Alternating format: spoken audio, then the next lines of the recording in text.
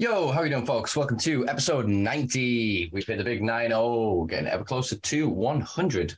We've booked in some very interesting guests moving forward. I'm actually just going to announce one flat out now because I am so proud to have it done. We've just booked Dennis McKenna for the first episode in September, which is episode like 97, 6, something like that. My math is terrible when I'm this high and happy. But yeah, we've got some very, very interesting people in the pipeline. I don't know who we're going to have for episode 100. Actually, drop us some suggestions in the comments below. I do want to make it, kind of a milestone episode as it is our first century. Many more to come, I know. But still, the first is the first, and I want to mark it appropriately. So anyway, folks, as we move ever towards this century of episodes, I wanted to sort of catch you up on a few different subjects. So we've got a few specials coming as well, which is multiple guests, kind of catching up on subjects, not just kind of who the personalities are and the people themselves, but what is going on within sort of aspects of the industry, what is going on with, regulations, with framework, with legality. Because you know me, guys, I'm a bit fastidious and I like to know everything. And to be honest, I've spent about 8 months ignoring CBD because it's such a clusterfuck. So today is effectively the CBD special, and we have two wonderful guests for you today who are previous Simpa Life guests. They are, I was going to say, I'm going to identify as numbers now. You're all losing your names, folks. If you come on the program now, you're just numbers. They are guest 80 and 75. My notes are terrible today. And they are the chair of the Scottish Hemp Association and founder of Holistic Highland Hemp, and the founder of the Hemp Hound Agency. They are Kevin Jones and Kyle Esplin, respectively. How are you doing, gentlemen? I'm all good, sir. And yourself? I'm pretty good. How are you keeping, Kyle? Been great, Simpa. Good to be here. Excellent. Well, we're obviously trying to put this together for a little while. Obviously, it's an ever-evolving situation, and there's only so much we could cover in the next sort of hour or two as we go forward. So I think I just kind of want to start at the beginning because, like I said, I've checked out of this for most of this year because everything else has been moving in different sectors and different quarters. So I suppose the first question to you both is, well, what the fuck is happening with CBD in the UK? Where are we? What's happening? Oh, Kyle, do you want to go first? Oh, you could go for it. On you go. Oh, all right there, basically. So we as an industry have been put through an entire process that is, shall we say, beard scratching worthy. And that's because there's been lots of kind of contradictions, whether that's, have you had a product on the shelves at a certain time, or, whether we are or we're not following the 1 milligram rule or whatever is going on. So in a nutshell, I've felt the need to do an investigation on all of the current companies that have been validated. Now, just to kind of clear this up, right? Validated companies are companies that have completed their applications and that the FSA have accepted that they have a product with an application going on. Whereas the vast majority of the industry right now with applications, they are basically in a stage otherwise known as awaiting evidence. Now, it's the validated companies that are interesting because, from my understanding, a fair few of them certainly didn't have products on sale that the whole industry needed to have products on sale. And there are a couple who, shall we say, technically more drug than food. And then, of course, we do have the synthetic cannabinoid issue, which is really questionable. Now, one of the big issues to know about novel foods is that we're working off guidelines that are based around isolate, specifically CBD isolate of pharmaceutical grade. Now, that is being used to determine the requirements for all of the products, whether they're full spectrum, broad spectrum, synthetic. Now, that then lies the problem. So we have products on there that are gauged by different guidelines versus products on there that shouldn't even be there. It's a bit confusing. I think that's a fair assumption, isn't it, Kyle? Yeah, well, that's exactly right. And where we are is exactly where I expected things would be. This is exactly like if you said to me a few years ago, when this started 3 years ago, whatever, do you think after all this process and all this time, we would be in this state of confusion and all this? I would say, yes, that is exactly what I expect of this process to be. So for everyone who's like, disappointed, frustrated, find it ongoing. It's like, well, they're always like, buy the ticket, take the ride, as they say, you know, that's what was being offered at the start of the process. And for some reason, people said, oh, wow, this is a solution that the CBD industry is needing. This is what it needs to clear the air from all the bad press of the cowboys and the THC that's in the products. And now we're going through with the system with as high levels of THC as there has been generally in products. And now food standards are saying that they're not looking at the THC levels. They're only interested in the safety of the toxicity side of it, which is an interesting take for food standards to say about the trace amounts of other cannabinoids, the milligram content. After all the press it got, you know, the press was thrown in with this confusion of this process is going to sort all the bad press about trace THC. There was no headline saying, wow, this is what we need. We're going to test out CBD on rats' livers and see how toxic and see if it's safe for consumption. Yeah, this is what we're needing. Like that wasn't the way it was pitched. There was just general confusion. And a lot of people in the picture were like, oh, great, there's a process. This will be the solution. So yeah, there's a process.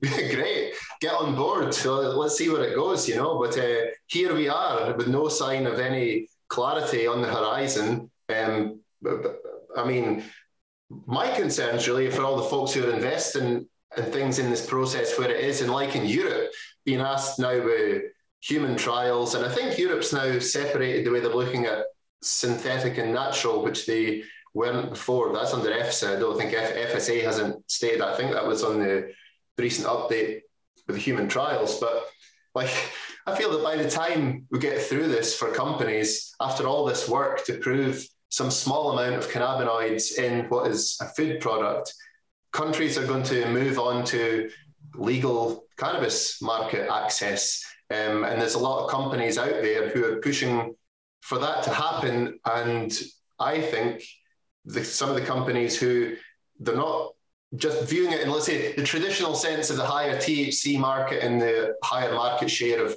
cannabis consumers as they perceive that range to be, but also possibly dragging the sort of what we've known to be full spectrum hemp extracts, putting them into the new cannabis space to get around the whole food product thing and just, you know, this is what's going on just now, and that could be some other way to tackle it. So for the companies who are all in this with all these questions, and then there's the other ones who have the full spectrum products on the list, and so I know of some companies who are on the list with full spectrum who don't think they're going to be successful. They think at some point they're going to be removed, even though it says they're going forward just now. You know, they don't know, is this over the 1 milligram rule or whatever else will come up about that. But same as my conversations with Food Standards Scotland up here, it doesn't seem clear for full spectrum extracts from the way it's being discussed. Like, you know, if half a milligram of CBG needs to be proven safe for toxicity next, and all the other trace amounts, I don't know. So it's all kind of where expected to be, and it's really, really slowed down the industry. I mean, the lockdown was bad enough for the little companies and things, with all the, especially like shopping centres as well, were knocked on. Foot traffic for some of those, let's say, on the ground distribution chains that were outside of the big high street names, and it's really slowed things down, I think, for the industry. And it's also made it awkward of just the uncertainty, the way it's just continuing as it was, the way folks have invested a lot of money for something different. Mm-hmm. It's not even clear what that different is, if it's going to be successful. So it's... Yeah. And if I could just add to you there, Kyle, you're spot on, mate. But I think it comes down to what's actually recognised as a food crime, and that is compromising the validity of a foodstuff. Now, if you think about it, 16 lab reports for pharmaceutical grade isolate does not represent full spectrum, broad spectrum, synthetic at all. But then that's still being used to carry those products through, right? That's compromising the validity. But there's also two different food crimes known as misrepresentation and substitution, right? And misrepresentation is exactly as it sounds. You know, if you say something is this, it has to be this. So you are having issues there with the likes of synthetic products that don't need to be labeled as being synthetic. Substitution, well, that's an area where you're putting requirements on a food, or you're creating a food and you're not kind of labeling it appropriately. If you kind of get where I'm going. You say that something is banana if it's banana flavored. You know what I mean? There was a big thing around flavored, the language of marketing of food stuff. So yeah. So basically, on the nutshell, on the basis of that, the Food Standards Agency are endorsing food crimes that are effectively clamping down the ability for the CBD industry to grow. Yeah, I think that is quite fair. Before we sort of move on with anything, there's an interesting analogy that came to mind. Maybe it's got something to do with the sheer amount of fucking hours I've done on the road recently. But imagine we're in a 4-lane highway and we're driving A to B. A is where the fuck we are. B is where we want to be in terms of full decriminalization, deschedulization, legalization, whatever the ultimate pinnacle is. And there's traffic and we're weaving between lanes, or at least a lot of people are. And so they say, CBD, move in. All right, let's bank all our stuff into CBD, knowing that they want to get to THC in the full market.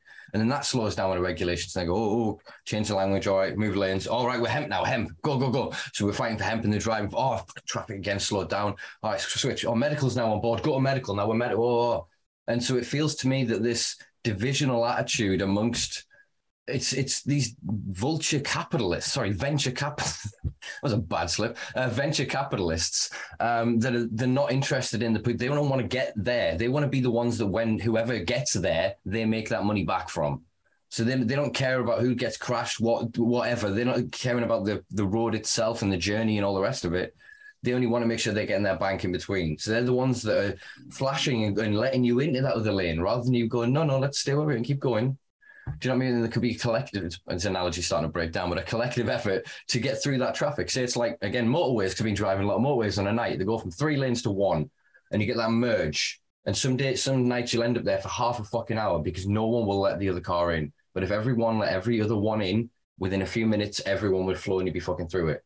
And that's kind of where we are now with this cannabis reform. And I think a lot of people from CBD that went to hemp that are now medical, that have gone medical to hemp, and they're just trying to get through that traffic. And now starting to get so frustrated and detached from it that there is now space again for that collective conversation to go, wait, where are we all trying to get? Let's work together. Do you know what I mean? Because they've tied us in knots. They're now trucking cones in the middle of lanes that we didn't expect. There's cars breaking down in front of us.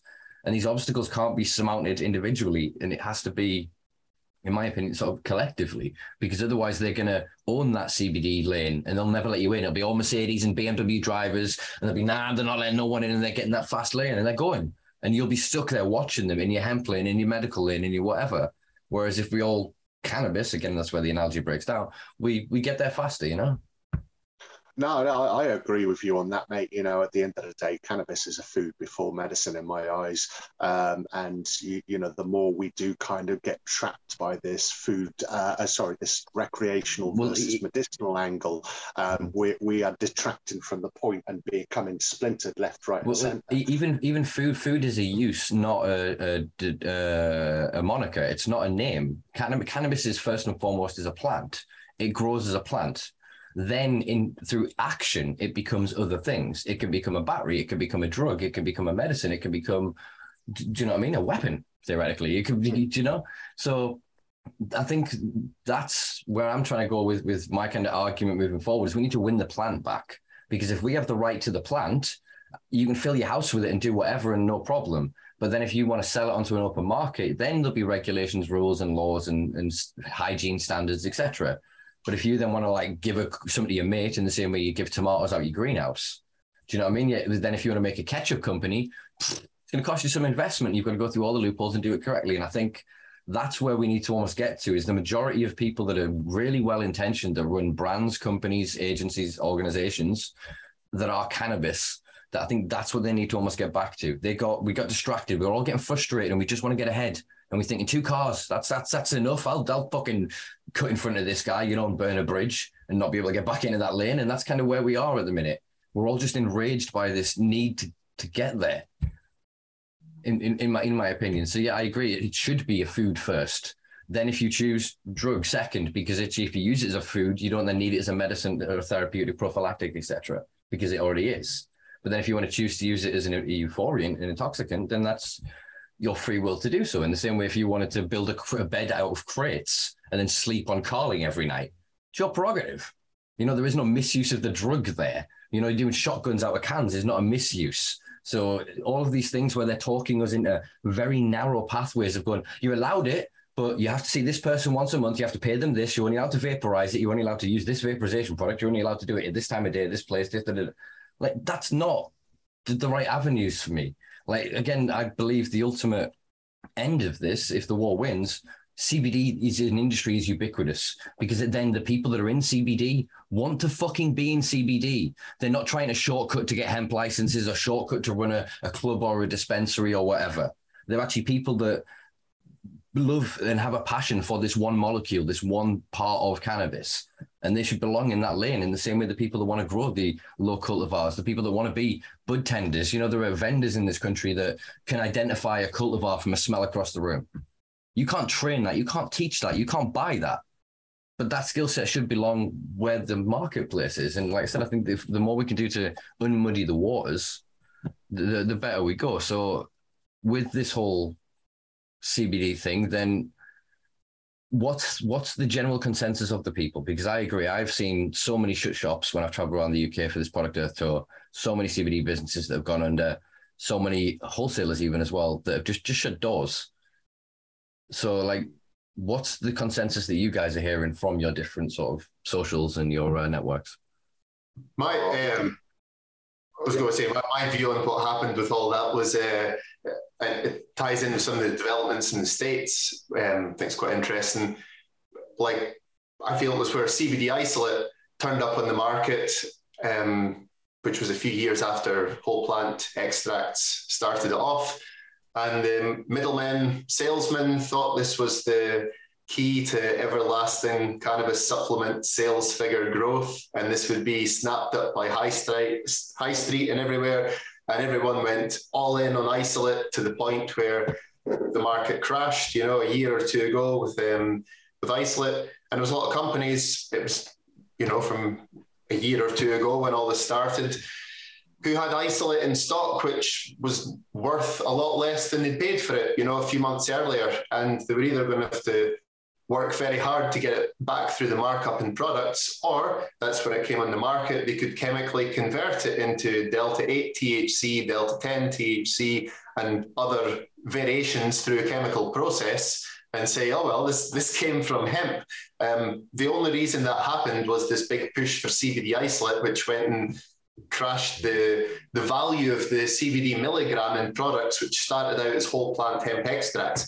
And the quality plant extracts have not like they're not available for the significantly plummeted price in proportion compared to like what happened with isolate over the last few years, So it's really, that's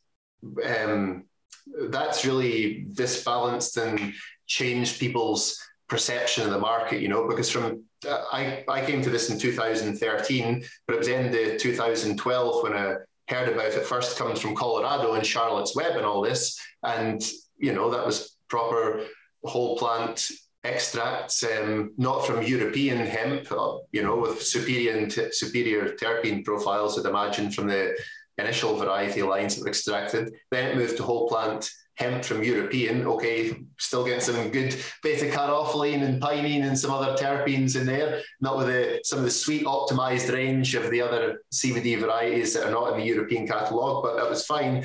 And then CBD isolate and the market price, just dropped significantly, and that completely just altered everyone's experience and perception of CBD. The same as like the people who came to it through only fine if you want to have CBD in your gummies, whatever, that's fine. But if you've come to it through the perception that this was like the stuff you heard about from Colorado, you need a little bit, it has to be explained, and that's not on the product or at the high street sales outlet. So that's just, I feel, sort of muddied the waters in the perception of sort of where the hemp market was, where the CBD thing came. The example from the States of all the new compounds with the synthetic conversions or whatever, and getting around regulation, and nobody even knows what's the consumption of them. Like, I mean, we just wouldn't be in that position if everything, as you say, it's always trying to find some other,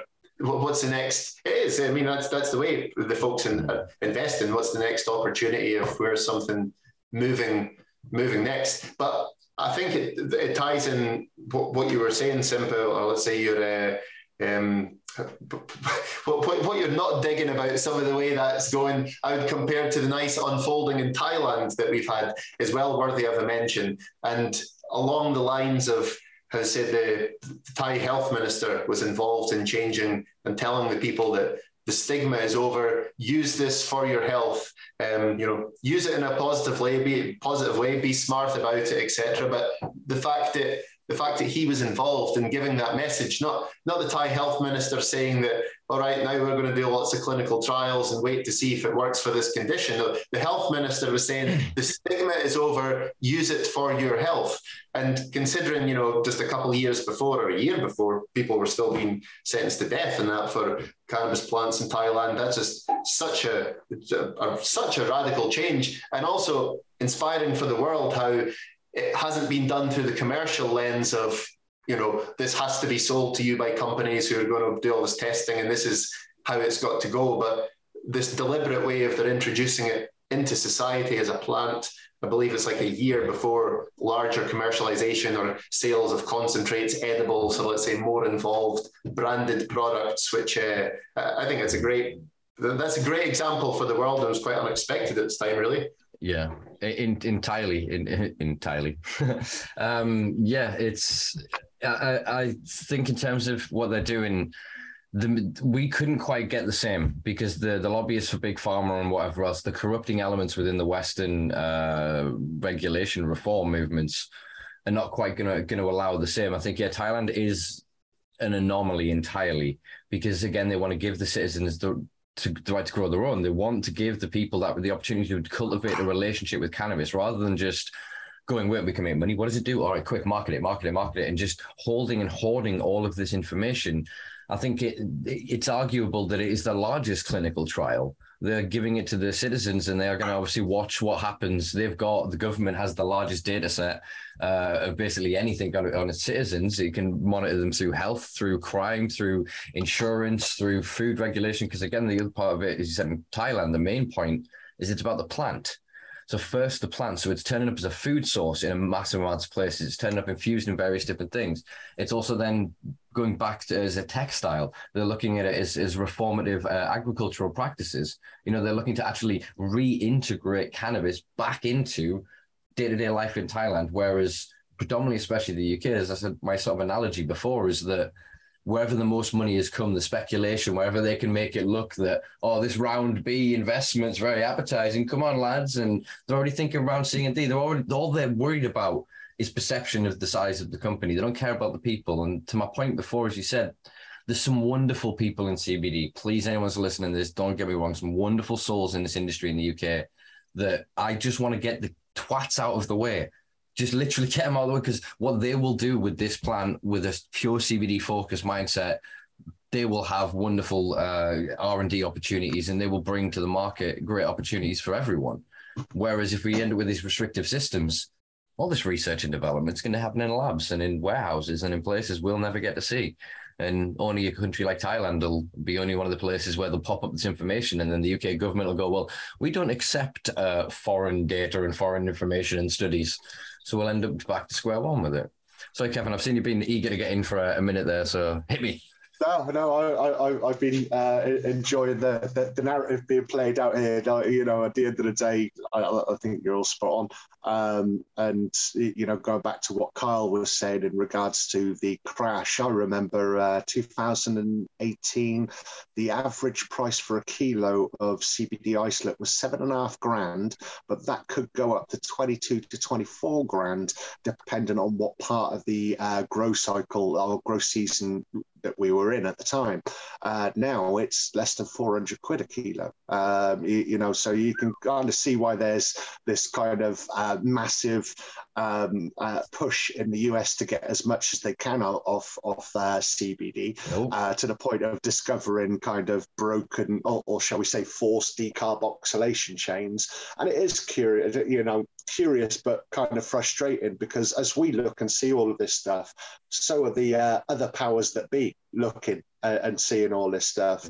And I used to think it was just GW, right? That was the company that was kind of holding bits and pieces down. But I saw a statement from GW the other week, that stated that they recognized synthetic cannabinoids as competition, right?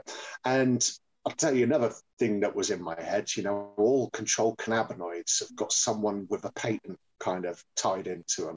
But there's cannabinol C3 or CBV or cannabivarin. Like, that one doesn't seem to be owned by anyone that I can find, or has a patent on it. But then that's an interesting thing. Why is it there? It doesn't even have psychoactive effects. So to me, that says that there's more people in this industry than just GW that have got a stake and that are going to kind of be vying for that space.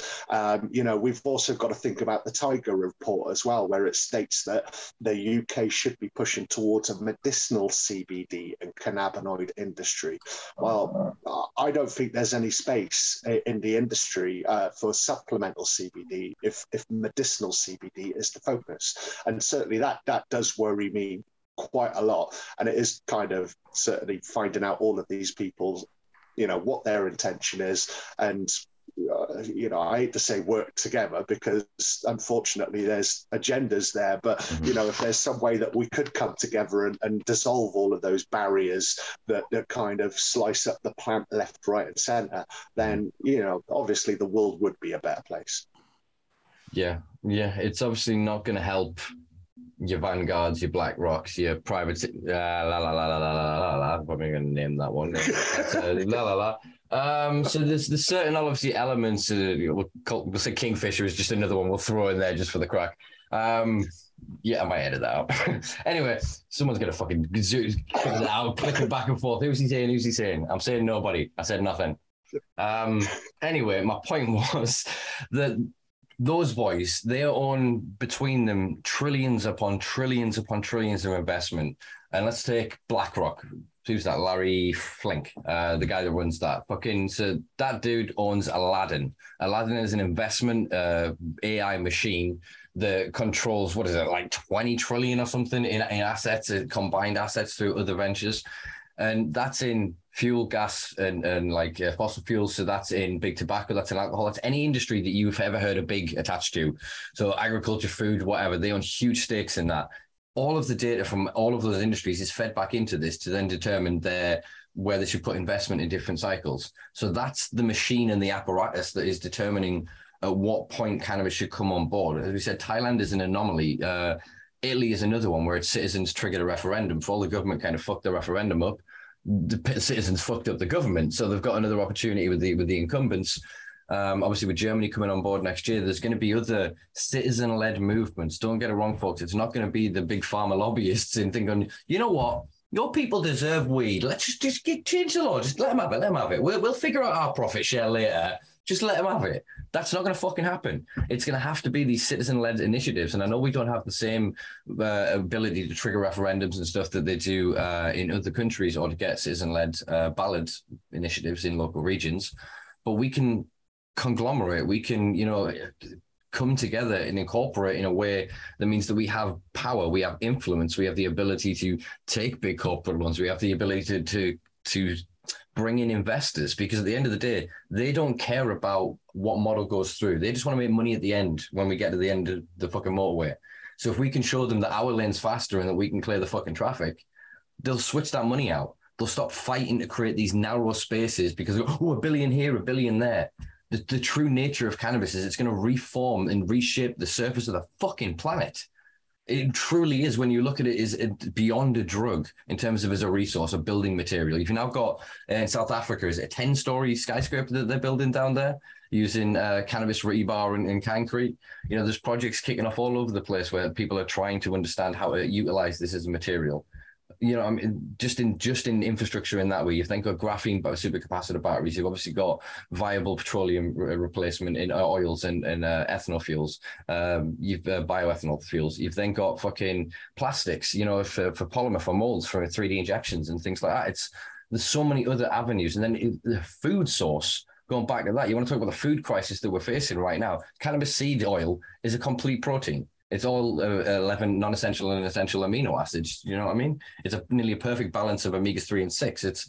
There's a reason this thing is so powerful as a plant. And I think it is, this is one of the great opportunities for us to change the direction of humanity. I know it sounds a bit grandiose and whatever else, but it's if we win the plant, it doesn't almost matter what they do on the other bits, because then we've always got access. We'll never give them their money. We'll never patronize their businesses. We won't give them their service. They'll serve to themselves in their little insular, oh, well, we know cannabis and we know what we're doing. Indica sativa, la, la, la, la, la. While we just go light years ahead. Cannabis is a resource that, in my opinion, could give us a Star Trek future. We're already looking at the fact it's graphene. You run salt water over graphene, generates electricity. Then there's a battery you can get wet in salt water that generates more electricity. Why the fuck are we not looking at this? Do you know what I mean? There's so many other potential avenues of its thermodynamic properties as well for energy storage and conductivity. Do you know what I mean? There are so many other. We're so stuck with no, CBD has to be this. This is hemp and has to only be this and this and this. You can only have three. Like, it is the ultimate fucking resource. Our history is built on it, and our future depends on it at this point. And I've just gone on a bit of a tirade there. But that's why I feel that we are. I'm hoping that some people that CBD can then see this. THC is not a threat to you. I've just been to the launch of another lounge in Teesside. That's 3 fucking clubs in Teesside right now in the northeast of England. None of them see it as competition because it's not. Where one is, others thrive.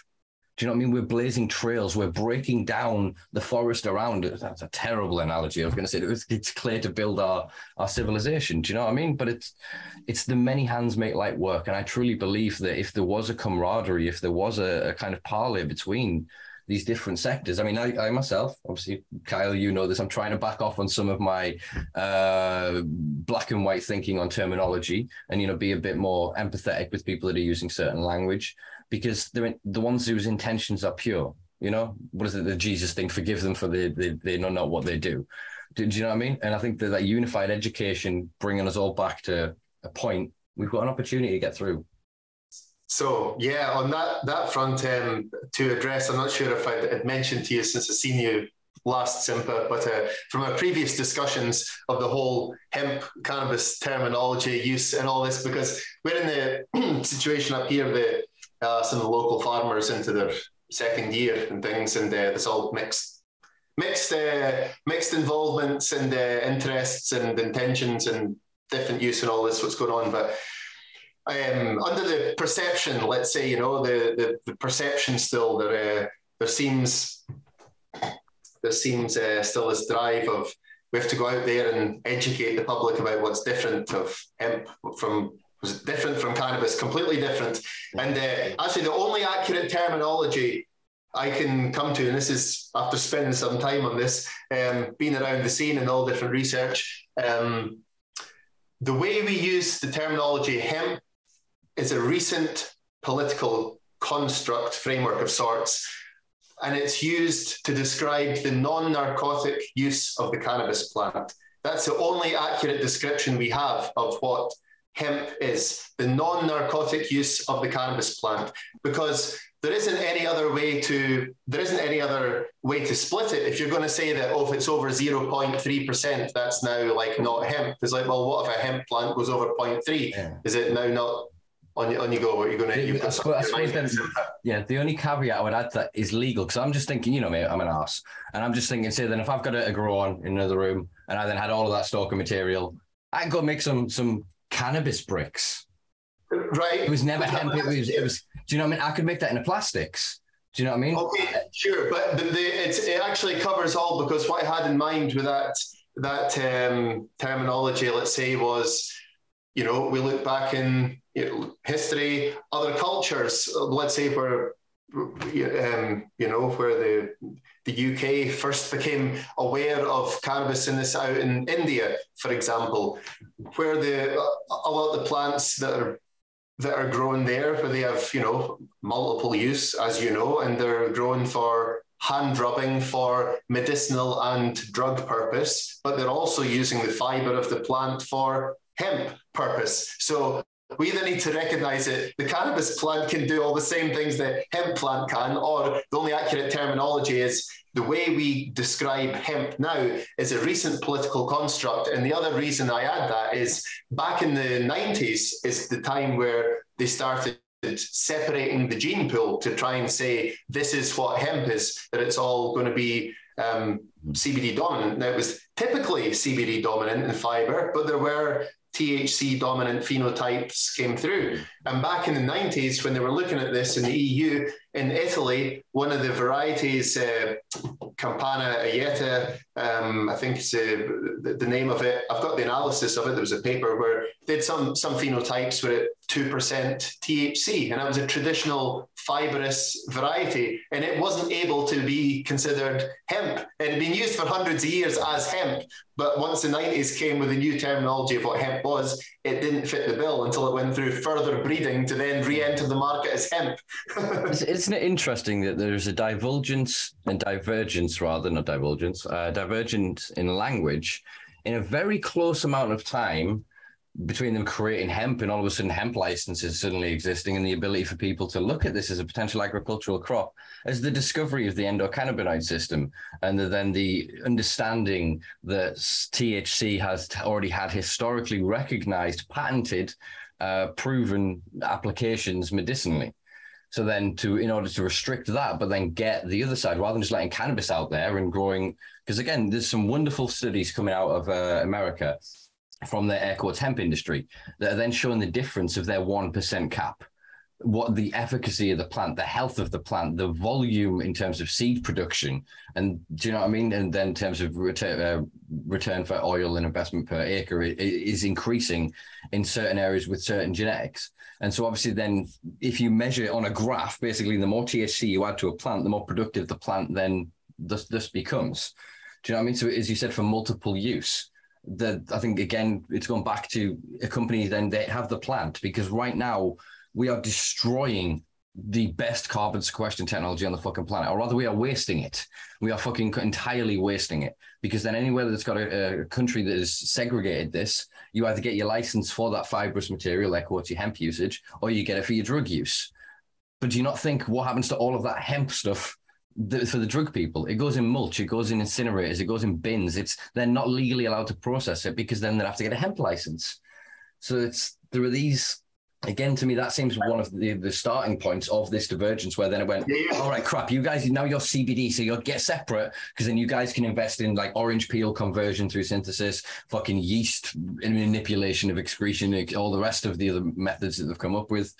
Do you know what I mean? And then that then broke it. Right, you guys, you're now medical, great little the lane, medical, right? And the same people are interlinked with all of them. It is the same people scratching each other's backs because they are waiting for their grand payday in their eyes. They're waiting for cannabis to be alcohol, and they own every fucking pub. Sorry, that left some dead air. Yeah, I think there is the space for the different frameworks, and it is but in the bigger picture, I do see it as a sort of unfolding and acceptance of sorts of the way society moves. It's not generally society on a whole is not up for rapid leaps and bounds, and the Thai situation is an anomaly in the process. But and then all these other vested interests and misconceptions and plans get involved along the way, and we are discussing them. Is it not also then? I suppose I'm a Scottish farmer. Cannabis is a drug. It's horrible. Smell it in the cities, bloody hippies, dirty youth. I'm struggling financially and bumping into you one of these meetings, end up taking on a farm. Oh, I'm now growing hemp. So it's good looking hemp that. Hemp that. It's not cannabis, that's hemp that. Can they not, and it's not to have a go at any of them necessarily personally, I'm just kind of put myself in that position. My mind would then go, I've done this for financial reasons. I want to keep the farm. I want to keep the kids' legacy. Do you know what I mean? a larger cannabis industry means more investment into a larger cannabis framework or matrix of systems of decortication, of distribution, of, you know, extraction, you know, of movements of people, then lobbying governments, changing laws to be more beneficial to that. The support for me of cannabis helps hemp. Do you know what I mean? Oh yeah, you know what I mean. And then also, then they can move to, if they wanted to, then you get larger cultivars, because then if there isn't this disparaged network, then he could then grow potentially a larger yielding plant. I mean, if you know that obviously a THC high rich cultivar, that then if it's shocked and starts producing seeds, a lot of the THC starts breaking down to CBN because as part of to create the casing to protect the seed, the seedling. Sorry, the seed as it develops. But in that plant, you get far more seed yield from a THC plant than you would from the CBD plant. But in the process, you also get, again, with investment, potential to refine and remove other components, so you can get, again, multiple use from it. Oh yeah, we haven't at all optimized because of these limitations the way it's viewed at. Exactly, you know. No, you're absolutely right. I'm well aware, even on like seed production. I know like it's fenol has been grown up here, which is of a North Russian autoflower ruderalis type background, which grows well up in the north. It's been well tested as a nutritional profile. It's probably one of the most, I think it's had the whole genome sequence and all that's available, and the results have always shown to be the perfect balance of all what should be in there, the omega-3, 6, 9 ratios. We've had it tested in Scotland at Aberdeen University.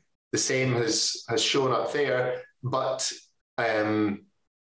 that's a good one. But we haven't at all explored to optimize what could be for seed food production yield. I mean, companies are on it now, but the whole, you know, it's all with extra licensing, the extra cost, and some other institution to be involved just to look at this. And amongst the farmers, I say there's quite a nice diverse mix, ranging from some families that are looking in, or let's say looking in on the Canadian picture and thinking that's just around the corner next, and they're going to be setting up a greenhouse and look at the price of the kilos of that, to another farmer who's like been doing it for a year, and he's like, I'm feeling the heat being involved in hemp. I've had the police have been out for a couple of times checking because somebody's walking past and they phoned the police, and just, you know, he's got his license and all, but just the idea to interrupt him in his farming day to come out there with the police car and say, oh, well, some people were, oh yeah, actually, yeah, you're on the thing here. Could we just have a little look at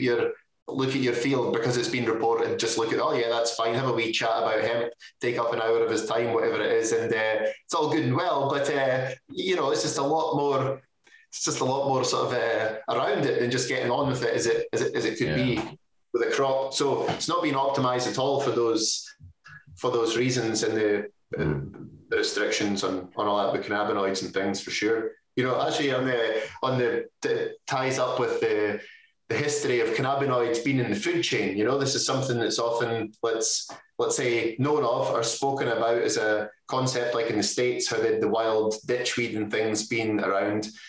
And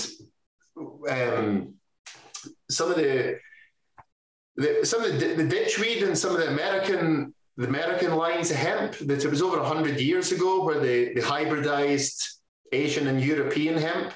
And Asian hemp is more descended from, as a higher ratio of THC dominant plants, also has more of THCV, CBDV than the European hemp turns up. But there's a study from, I think it's late 80s, it's about 87 or maybe 90 latest, from northern Pakistan.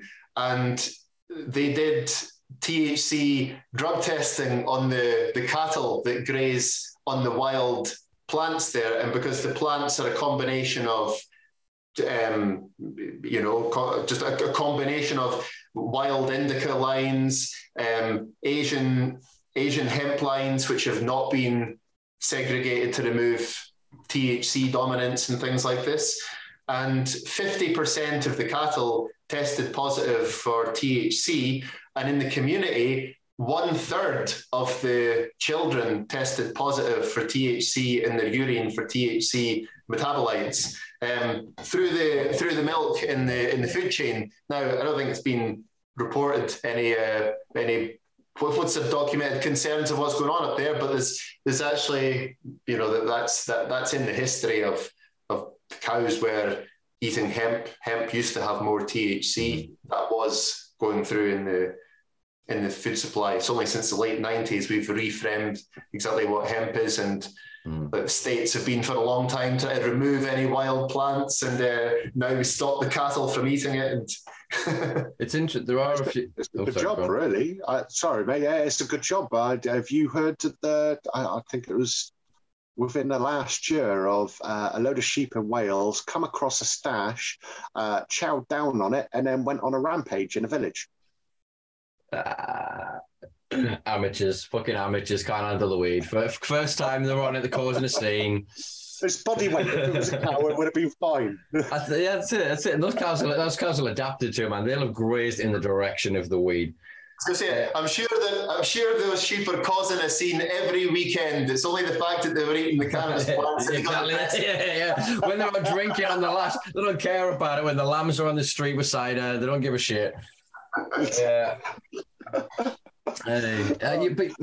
an interesting point then here, not to kind of crash your quite well workshopped descriptor or sort of descriptor of what hemp is. There's obviously a movement in the UK the minute that is separate, or at least seemingly, from the fact that they have different APPGs, they have different regulatory bodies, different organizations championing for their causes. Yet this hemp lane in the UK is currently championing for the right for a hemp license to be able to grow and extract from the flowers. Because currently, anyone that doesn't know, if you get a hemp license in the UK, well, firstly, I'm going to point out, just to be an arse, it actually says low THC cannabis license on it. But sorry. Secondly, I'm very childish. You know, it's my birthday today. It's in 34. You cannot fucking tell. So basically, you get your low THC license, and there's a clause in that basically says you are not allowed to extract from the flower heads. You have to destroy the flower heads, basically in the leaves, basically anything that produces the trichomes, where obviously the cannabinoids, the terpenes, flavonoids, and all the other wonderful minor compounds are found. They're obviously rallying to get this up to a 1%, similar to match what America's doing. What is a subtle movement across Europe to try and do the same. It seems to be the global standard they want is this 1% THC as part of the limit of hemp. So with these two different channels, I mean, they're fighting and they're stuck in two different lanes. But if then hemp gets through, what happens there? Do all these CBD companies suddenly now move into this lane and they're all allowed to go, oh, yeah, we will always hemp. Is there a hemp extract?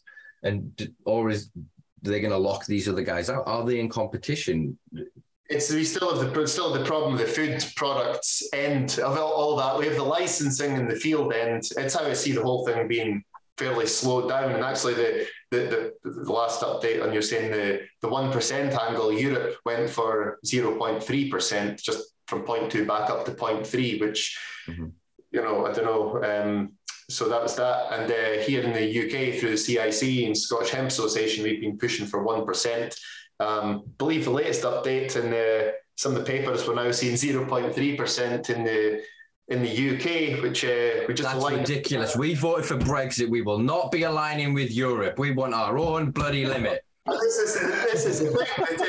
If we've got the opportunity, 1% is going to be the new global standard. We've been saying that for some time. I've been pushing this line, and all the evidence states that. And to have some case that allow the 0.3% varieties, and okay if they go over that or go hot a little bit, that doesn't solve the problem of not allowing the other genetic diversity onto the scene, and it greatly restricts. I mean, like if Switzerland, where they allow up to 1%, if you talk to the folks who have the full range of genetics there, they will tell you that just as soon as you go at 0.3 and just above 0.3, there's a whole new range of genetics available that consumers prefer. And I wouldn't want to see that. You can breed into that.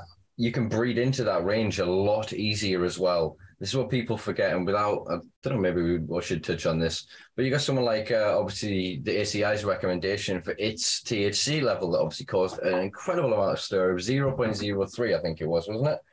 And it's just and a fucking absurdly low to get down. Obviously, that's product, but even to then create from an extract from a plant, to get a whole plant product to that level is just not possible. or it is possible that the refinement process means you're losing the majority of the benefit of the product anyway, and the cost of it means that you're pricing it out of your consumer's range anyway. I think that particular example was also then put in, was it the 0.04 up to 0.2% range into the sort of over-the-counter prescription type medication. So I know there are some in the industry who possibly see that model of novel foods being busy as it is with a novel isolate and everything, and maybe whole plant goes through, maybe it doesn't, but there's others who are keen on the idea of this whole plant up to the 0.2%, as we've considered the hemp market, for this to be moved to a sort of a low-grade medication over the counter, like you get aspirin, ibuprofen, whichever, which just not what the industry is asking for either. Plus, that would be a strange complication for, let's say, the sort of CBD products that are in the specials department of the clinics, which, most of them are not on the road to, going through the clinical trials to be an NHS product. They're going to remain available as specials. As long as it's off-label and legal in some region, it is then able to then be prescribed. It then exactly that. It's not going to fall under the restrictions of the regulations of any of those other lanes. And so, again, it's this split investment. So if we then see, if hemp wins, I'm not going to keep using the terms hemp, medical, whatever. I'm not going to keep fighting my own language. I'm going to talk in colloquialisms and fucking, what do you call it? What we all sort of use is daily language just for a minute. So I'm not spending all my time correcting my own language. But yeah, so then if this hemp lane wins and they suddenly get extraction in the UK, is that CBD they're extracting, is it medicine? Does that mean that they're going to be, those farmers, to say it's again, the industrial that lane of hemp, they're producing all of this hemp as far as they're concerned. They then sell it to XYZ. It can go to then fiber, fabric, go towards fuel, whatever. Does this mean that then, in order to make that medical CBD, it has to be produced in a different, because it's all going to end up coming from the same plants in the same field? Well, I think the ones who be pushing for it to be as a medical are not pushing for in the same breath farmers harvesting it for their fields. They'd be the ones who want up to 0.2%, and then they'll be pushing for some controlled greenhouse, low THC production license. And actually, as you mentioned, Simpa, about the license, you're exactly right, which this also reminded me of the terminology that the UK government also recognises that. You get a license to grow low THC cannabis plants with permission to produce from them industrial hemp, which is everything except the flower and the cannabinoids and the resin, etc. So that's where I came up with all my terminology of even the UK government sort of frames it as such. You get you get a cannabis license, but you can only produce the industrial hemp. But that kind of, sorry, I was going to say that kind of screws the farmers again then, because they're not growing hemp, they're growing cannabis. Then when they've cropped it, it's hemp. The crop. No, the whole plant, because they're not. The seeds you're going and getting, it's over the genus plant, itemized, internationally recognized in the botanical encyclopedias, Cannabis sativa L. Whatever subgenus. So then they're growing cannabis, getting cannabis seeds, put them in the ground. So then, again, this is why the language is so muddy. This is why I end up getting down some avenues and shouting at people, and I don't mean to. Do you know what I mean? So I get, and I think it should then almost remain the same. But then, like I'm saying, it's going to really muddy the waters if all of a sudden they're growing hemp and cannabis. So they take the cannabis off and there's, hemp. So, but if I think this flower makes it cannabis, doesn't it? I think this is why some people as well, or some in the system, don't want the hemp low THC cannabis varieties to be separated in a non-licensed way. They want to keep the whole thing in a sort of controlled, like we see it reasonable to drop the licensing for just agricultural farming purposes, make it simpler in some way. But I think there's interests that would like to keep the whole thing licensed under that way. And, I would like to see that whole from the field and farming thing coming. And we've got the food issue, we've got the controlled content in the processing, and we've got the interests who then like to supply from the greenhouses or import from other supply chains. So all those dynamics are at play here, I would say. Yeah. It's all very complicated, isn't it? Okay, so because that I'm just seeing again, I keep going back to this analogy because it's the image in my head. Maybe it is literally how long I've spent staring at the back of fucking lorries on the motorway. So we're on the road. What if one of these lanes crashes then? What if it then completely fails right now? So if hemp and CBD moves through in that way, they suddenly get extraction in the UK. We're allowed 1%. And without muddying the language, they get hemp licenses, but they're also then selling CBD. Some of it is quality enough that it then goes towards, it hits GMPs in terms of manufacturing and packaging and distribution, etc. So it can then be medicinal, sorry. Then you've got obviously all the fibrous material and all of that sort of industry. Does that mean then in that CBD lane is only going to be the isolates, the people that don't truly don't want to be associated to cannabis? To not name any brands, but there are some brands out there that go out of their way to not be hemp or cannabis. It's CBD. It's only CBD. CBD is the only thing that's in it. CBD doesn't matter what CBD is or where it came from. CBD, it's the wonder drug. You need it. Do you know what I mean? Are they going to be stuck in that lane? Or my fear, maybe my paranoia in some way, is that they'll try and co-opt and corrupt other lanes in order to make sure that their investment ultimately pays off. Oh, hold on. Have you just described novel foods there? Ooh, maybe. Maybe it's the car crash that doesn't need to happen. But I don't think there's as many lanes out there as you think. Of course, there is a bit of confusion. There are certainly APPGs that are kind of going here and going there, but including this. And you've also got one association who's got their own lobbying arm, which is quite interesting. 1st of November, that's the ACI's 1st November group, sorry. And the thing is, who gets there first? Do they get there first and then have an influence on the Tiger report? Because, it's all good, these entities having this say left, right and centre. But, it's the politician's choice. So if they do say, well, medicinal CBD, medicinal cannabinoids, there is going to be that kind of distinction, and that narrowing, because as it is at the moment, you can only have pharmaceutical grade CBD if it's grown indoors. You can't have it if it's outdoors. But then, if you give the outdoor farmers the chance to grow food and, people the chance to grow medicinal products inside, there needs to be that kind of distinction, a transparent barrier, should we say. But I don't think there is. Certainly when you look at the companies that are validated at the moment, they kind of get me, because most of them have either got medicinal kind of research going on at the moment, or have got access to high spec labs that kind of give them an MHRA angle. Food companies aren't going to have that. There is going to be a CBD medicinal sector, whether we like it or not. Who gets there, who influences it, don't know. But that separation needs to occur, because at the moment, we see a validated company, like I said, with medicinal claims and ties to the MHRA, whilst any other CBD company in a food setting that is specified as a supplemental company wouldn't be able to get away with that whatsoever. So yeah, there's a blurring of a line that needs to kind of come through. But like I said, I don't think it matters who gets there. It's up to the politicians on how they implement the Tiger report, if that is the way forward. Yeah, interesting. So the other avenue and the other thing that I want to discuss then is, all of a sudden we have flowers. Flowers are everywhere. We've had a general ramping and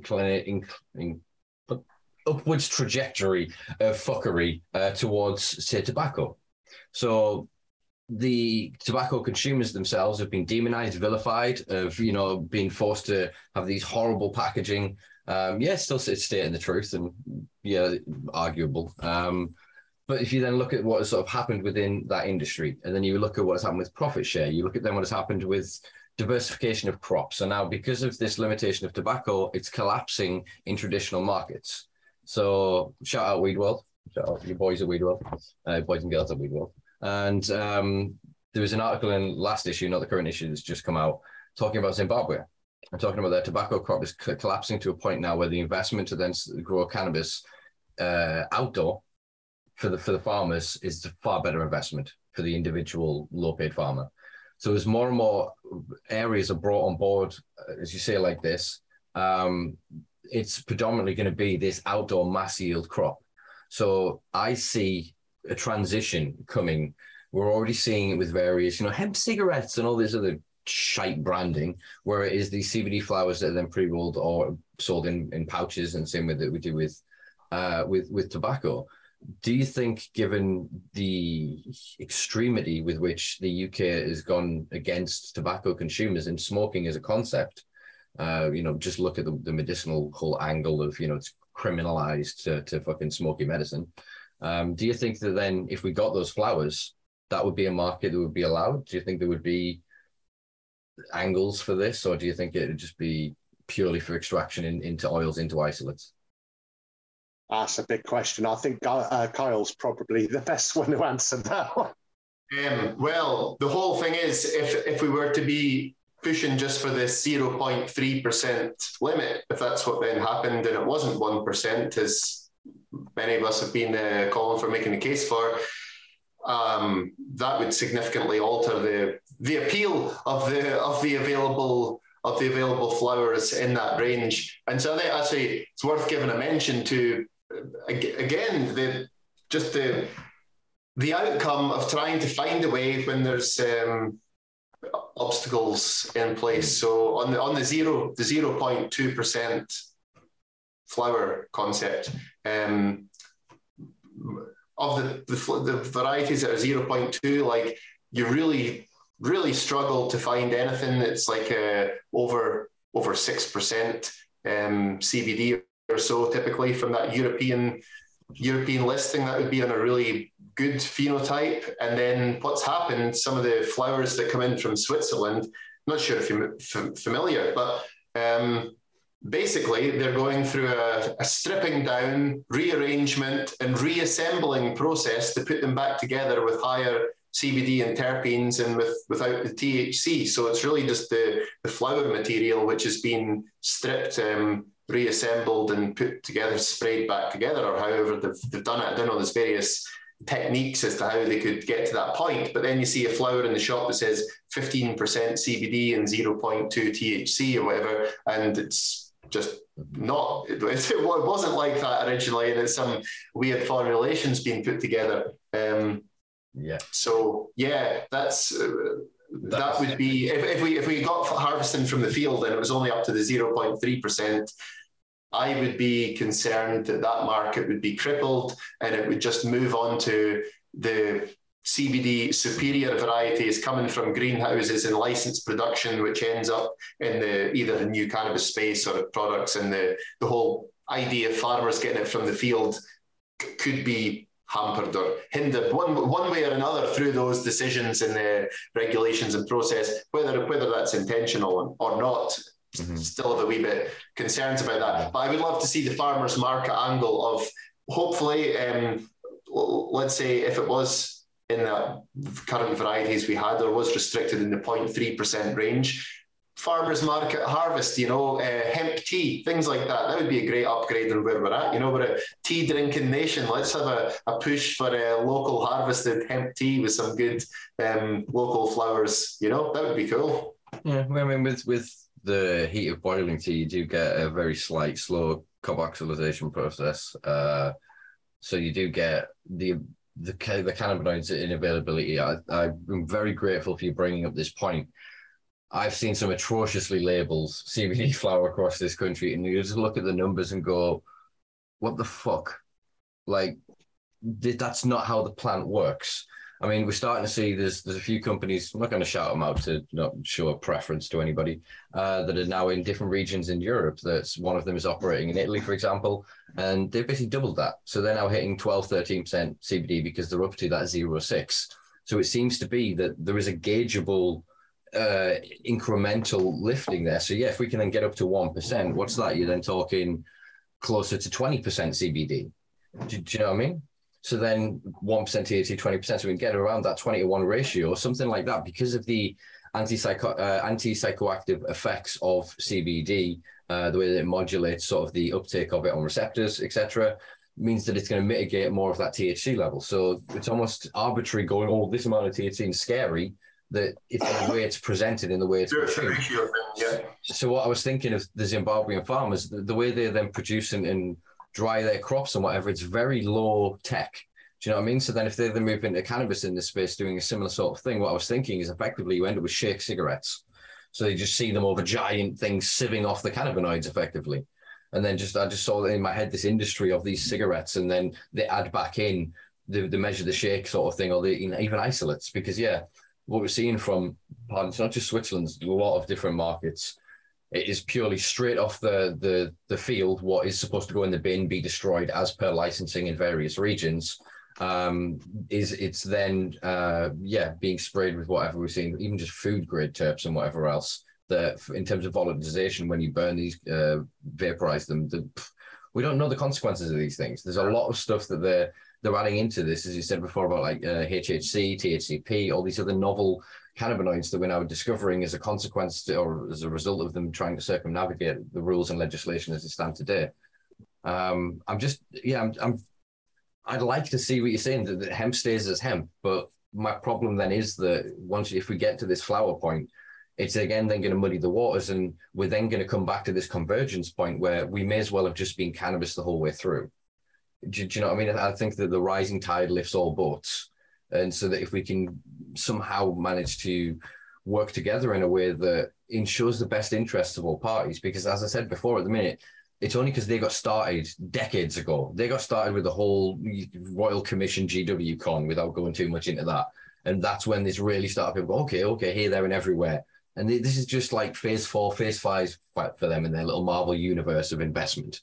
Whereas if we can prove that there's a rival, not quite a DCU, but, a better alternative sort of there to rival it, we can bring that investment over, because, again, they just want the money at the end of the road.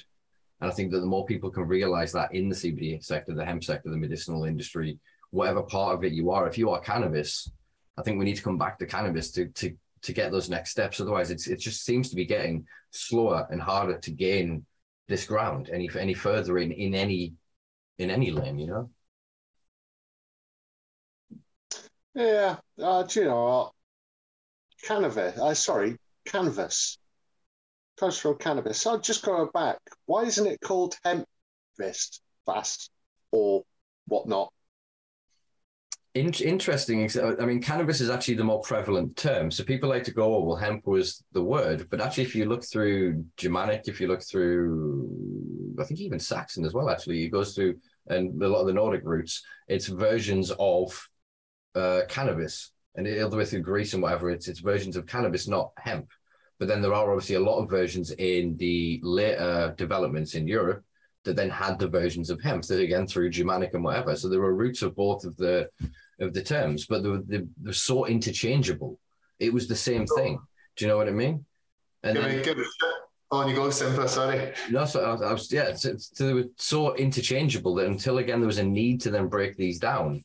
I mean, we can't go and prove it, but if you look at then the hemp that was then growing in the UK, that will have not been restricted to 02. It wouldn't have been a Henry VIII going there, nah, that's cannabis, get rid of it.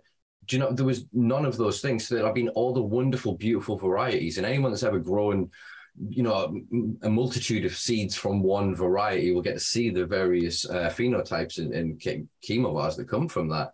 That then leaving that in the wild environment, allowing it to naturalize and actualize to its environment, we get all sorts of diversity. So again, for all there was human preference and intervention, there still would have been all of these other things. So it's a very sort of muddy history when you look at it. And it seems to come down to basically, you brought up Indian hemp before, ironically. Indian hemp was kind of the colloquial term for cannabis as a drug.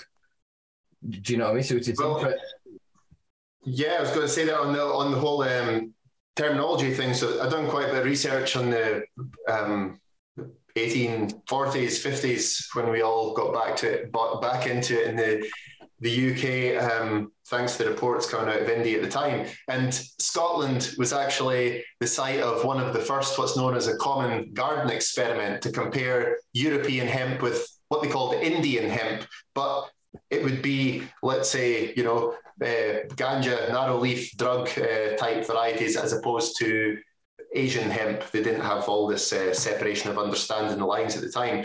But Edinburgh at the Royal Botanic Gardens, it was around 1849 it was. They planted seeds that they got from the Bombay Bazaar, and they also planted European hemp along next to it. They came to the conclusion that it was the same plant and the same species. I think there was a slight misunderstanding that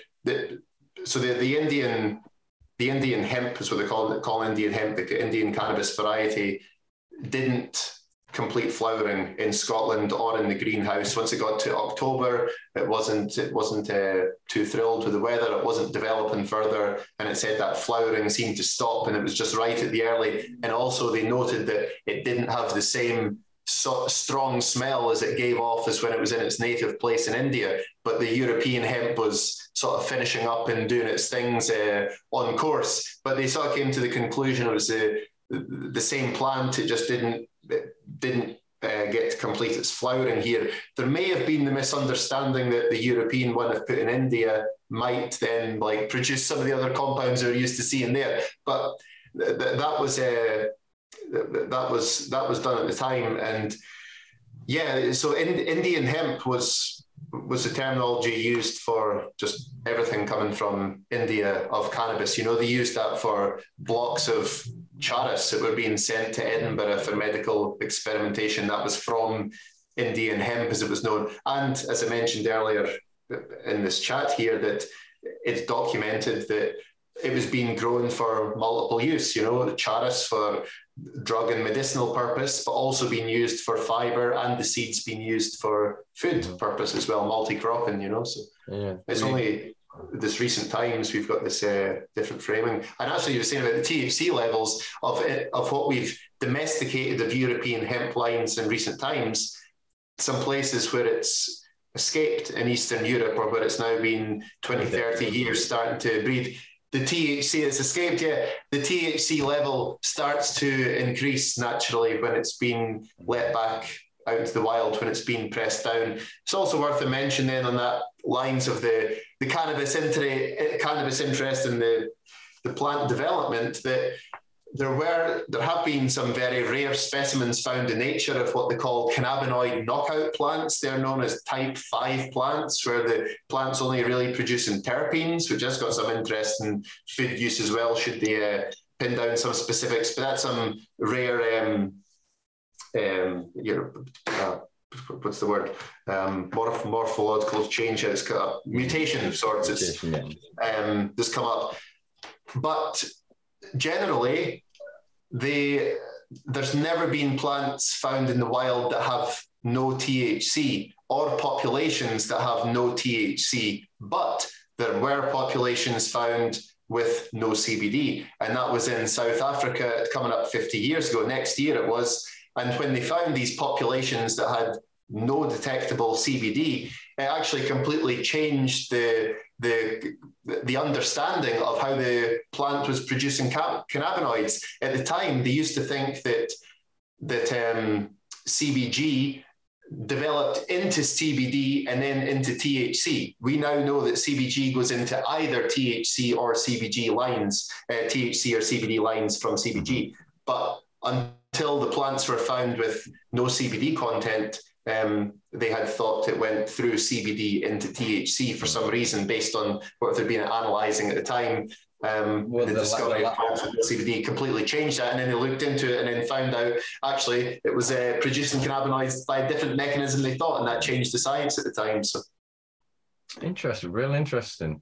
I mean, obviously, a lot of theory, a lot of speculation, but the general sort of consensus seems to be the THC works predominantly as it's like UV protection.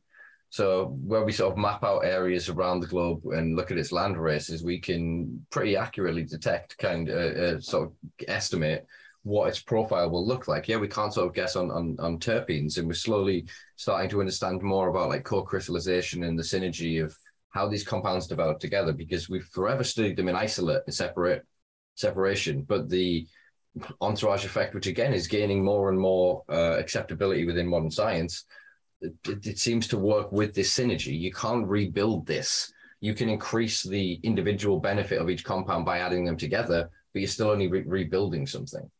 So I think that, yeah, we're waiting on that next discovery. Do you know what I mean? To then. Well, that ties back to actually, as you were saying about the tea and things. The tea only gets a slight decarboxylation. It gets actually CBD resists decarboxylation more than THC does. Some of the THC perhaps decarboxylates easier with boiling water than the CBD does. But the flavonoids, to get them straight from the plant, which is also my other objection to the way formulations get stripped down to isolated compounds, even if they're reassembled with terpenes. Flavonoids, we have the specific ones to the cannabis plant. It's in all the hemp varieties, canflavin A and B, and that's known to have a lot of beneficial properties. It's only in recent times we're starting to understand now the synergy between flavonoids and cannabinoids. We know flavonoids have beneficial nutritional intake for us, as a sort of nutritional compound, but there are specific ones which have appear to have a modulatory effect on CB1 signaling as well. So they have an entourage which is not well understood. You can get your flavonoids if we're getting access to tea, but if we're always doing these highly refined, processed, isolated compounds, losing all those benefits. And that's something that I'm very passionate about keeping in the supply chain as well, But again, it's, in my mind, we need people that are interested in protecting all of cannabis. So there are people that are in pharmaceutical industry, that are in CBD or whatever, that are only interested in CBD and peripheral things, like very close proximity things. Do you know what I mean? They're not interested in understanding the entirety of the plant. It's very frustrating that globally, I think actually maybe Thailand, given what they're looking to do, are probably behind closed doors studying the whole fucking thing, because that's what we need. There are certain compounds found in the roots, for example. There are obviously industrial applications of the roots that I'm not going to name for demonetization and shadow banning purposes on YouTube. There are a multitude of things that we can do with this goddamn thing that, again, just need consensus. Well, as has already been pointed out, the Scottish are obviously using it for suntan lotion. you still getting that Cheris sent up, are you, Kyle? Sorry, Scotland. It was described as a block was sent in 1850 to Dr. Christensen in Edinburgh, who wrote his dissertation at the Edinburgh University on cannabis indica at the time, and it was described as a block was sent from Yarkand, Tibet, the size of 2 fists for experimentation. So there you go. That's a couple of weeks worth of the kids out in the field getting the rub on. Yeah, that's what we're missing again now. Is like it's the intersectionality in the study of the history of cannabis is going to give us far more of an inclination of what this thing can do than just fucking studying its genome and applying single applications to single therapies.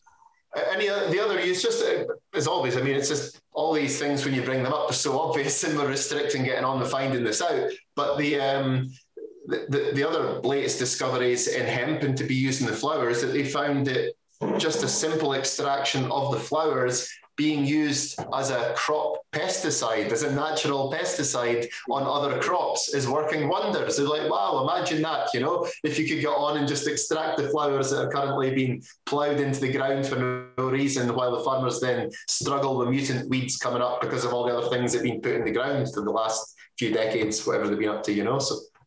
Wouldn't that just depend on the way you do your application? Because I thought they get a little bit narky if you show that you're trying to create a medicine or a food. If you kind of point out that the flower had an industrial application end use, maybe they might be a little bit nicer. Hold on, this is the Home Office, isn't it? No, sorry, step back. That is definitely an avenue to push, I would say, because we're teetering at the minute with conversations because.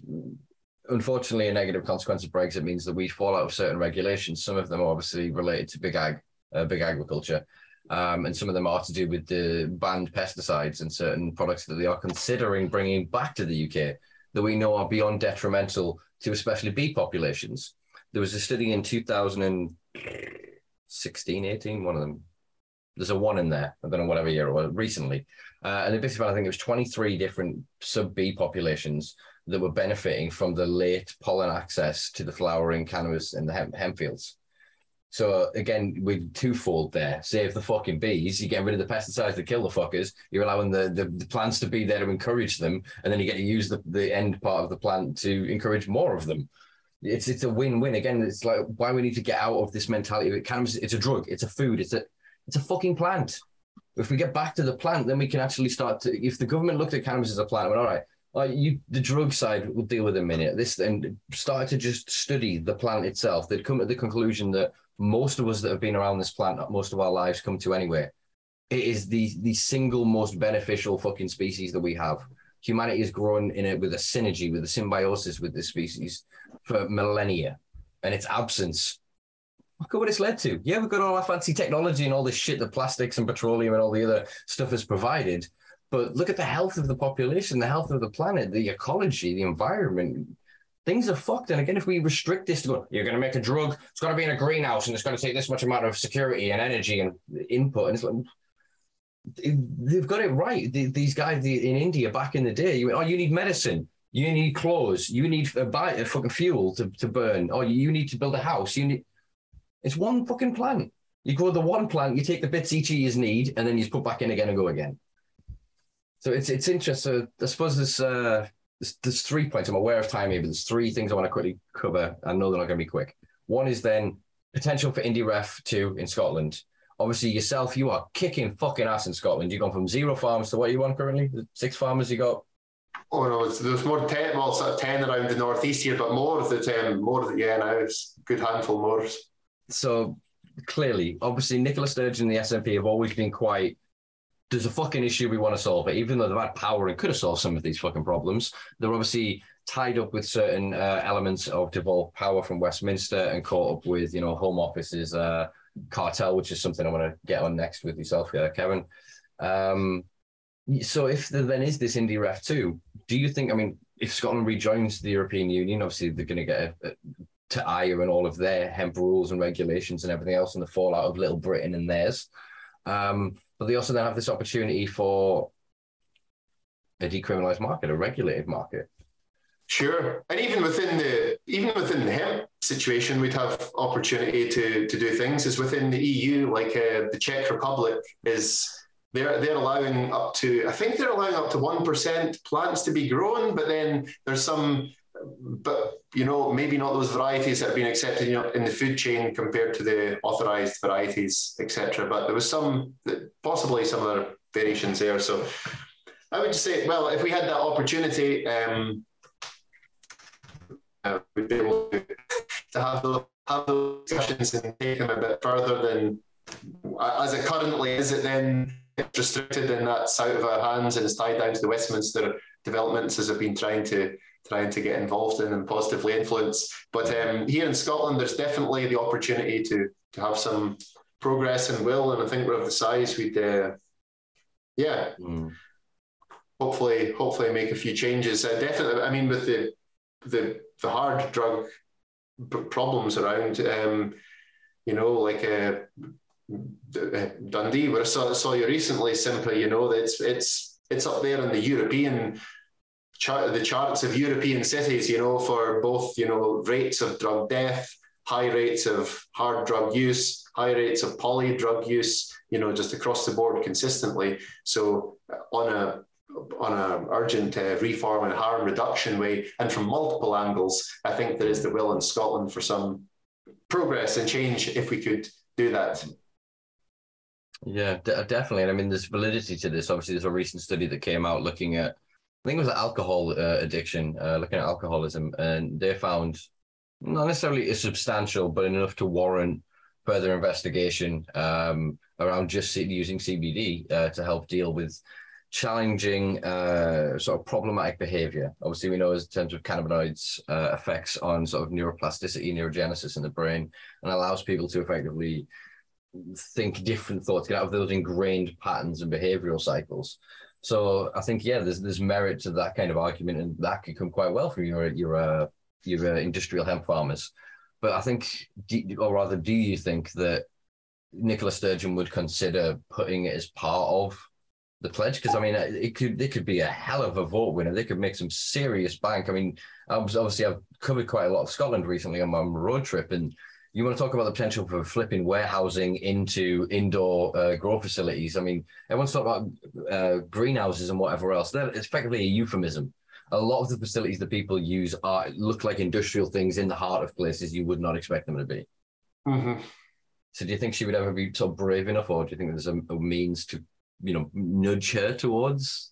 I don't know if it'll be so bold as the specifics in the pledge, let's say, but should there be some movement, I think there'd be a way to get some momentum and get that going with some of the folks in the MPs and MSPs that are on the scene who would be for it. So might not be so bold as going in the pledge there, but given the opportunity, we'll see.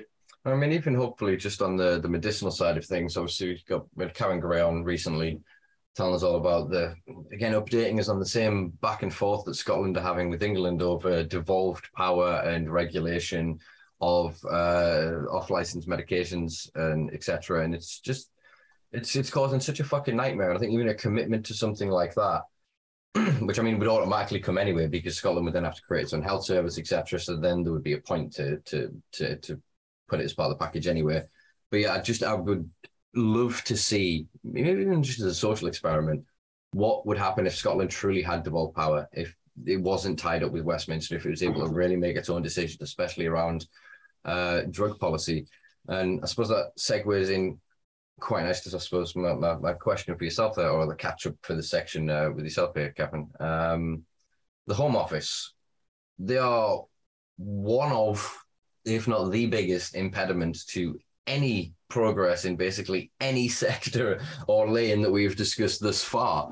You have been doing some amazing work recently to kind of call out and identify certain problematic relationships between certain industry individuals, or rather entities within the industry, and sort of the Home Office. So could you maybe fill in the listeners, and I suppose myself as well, in what you've been up to with this? Well, at the moment, I've got to be honest, when it comes to the Home Office, they do seem to have taken a back seat. Certainly validated companies with higher THC level products is proof of that, where the Home Office was supposed to be holding the FSA's hand in regards to all things controlled cannabinoidy. So where they've gone, I don't know. I think they're kind of holding back. There's been a few conversations going on, but in a wider sense of what I've been doing, certainly I've been chasing up novel foods, because I don't think that the FSA are really the bad guys in this. I mean, I don't want to choose the wrong words here, but I do believe that they're being led. Who they're being led by. We could guess. Who are they being led by? Well, we can guess there. But equally, we're just kind of trapped in this situation now, I think, of kind of understanding that. Well, I think they've overstretched themselves with every single movement that's going on at the moment in regards to cannabis. You've got to ask, how many workers have they got going on, and how many workers are focusing specifically on cannabis? Because if they did have someone keeping an eye on novel foods, then you wouldn't have two companies that are selling drugs, of drugs validated as per UK law, as opposed to foods. So they are a little bit kind of out of the question. But certainly when it comes to the FSA, I have officially launched a whistleblowing complaint, because they just don't like answering questions. And to be perfectly honest, I wouldn't be surprised if the Home Office just said, don't ask questions, here's your narrative, off you go. Now, I don't expect that they're going to reply to my whistleblowing complaint, but I have forwarded that complaint to the Scottish Food Standards Association, who they seem a little bit more critical, or at least questioning, of novel foods. So there's going to be hopefully some interesting interactions there, because I mean, ultimately, if the Scottish Food Standards Agency don't kind of raise an interest in potential food crimes, or someone saying that there's food crimes, and the FSA don't either, then we're basically living in an extremely corrupt country where, they're quite happy to just say, this is your food, that's it, get on with it and shut the fuck up. Mm. So basically, yeah, it's all about charging that down, mate. I could say that I've been looking into their henchmen in the industry, and by theirs I mean the Home Offices and GWs, the ACI. They've done their damage, they've done their bit. They're just kind of coasting at the moment, from what I'm seeing, waiting for evidence to come in to back up all of the applications that have come through them. But beyond there, I think it's kind of quiet because all the focus is on the FSA.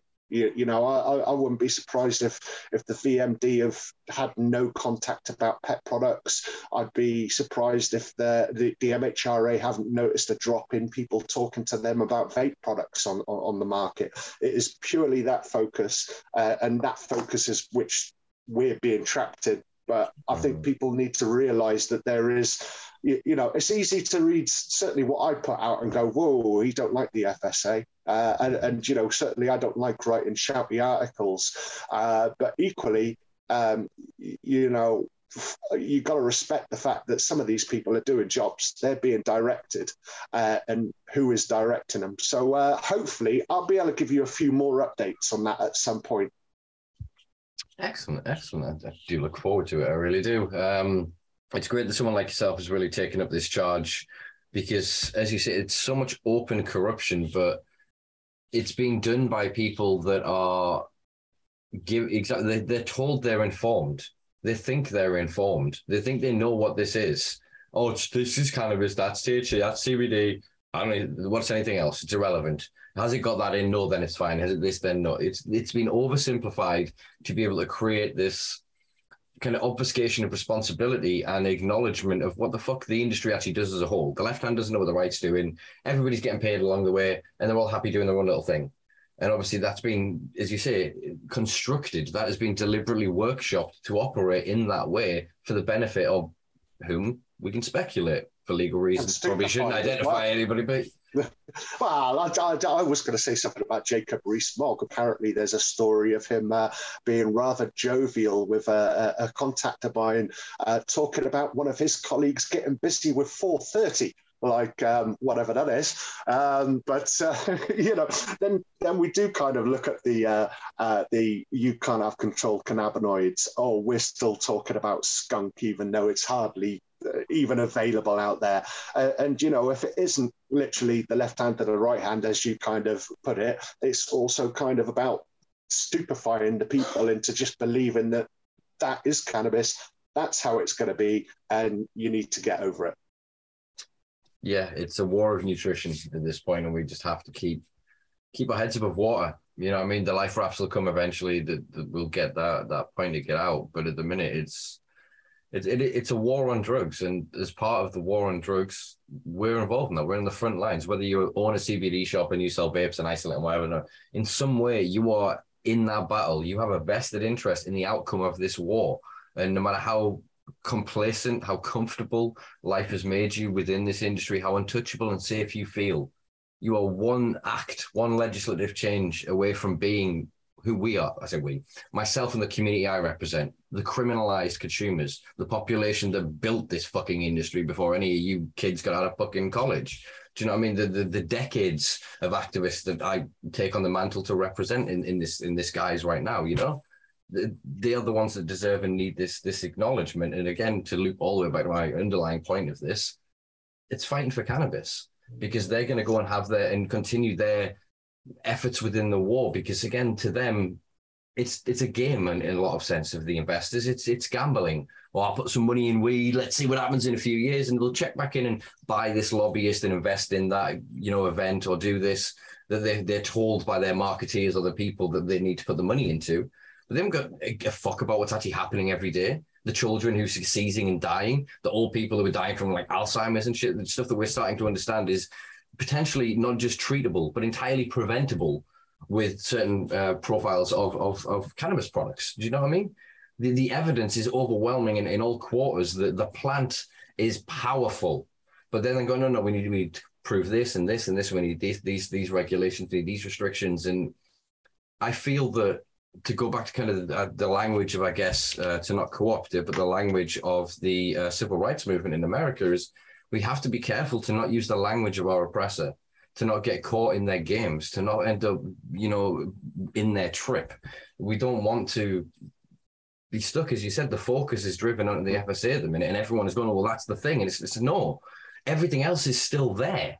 It's just they're looking that way. So while they're distracted, stuck here, and it's going to take 18 months or a year or whatever, what can we do in 18 months or a year, collectively?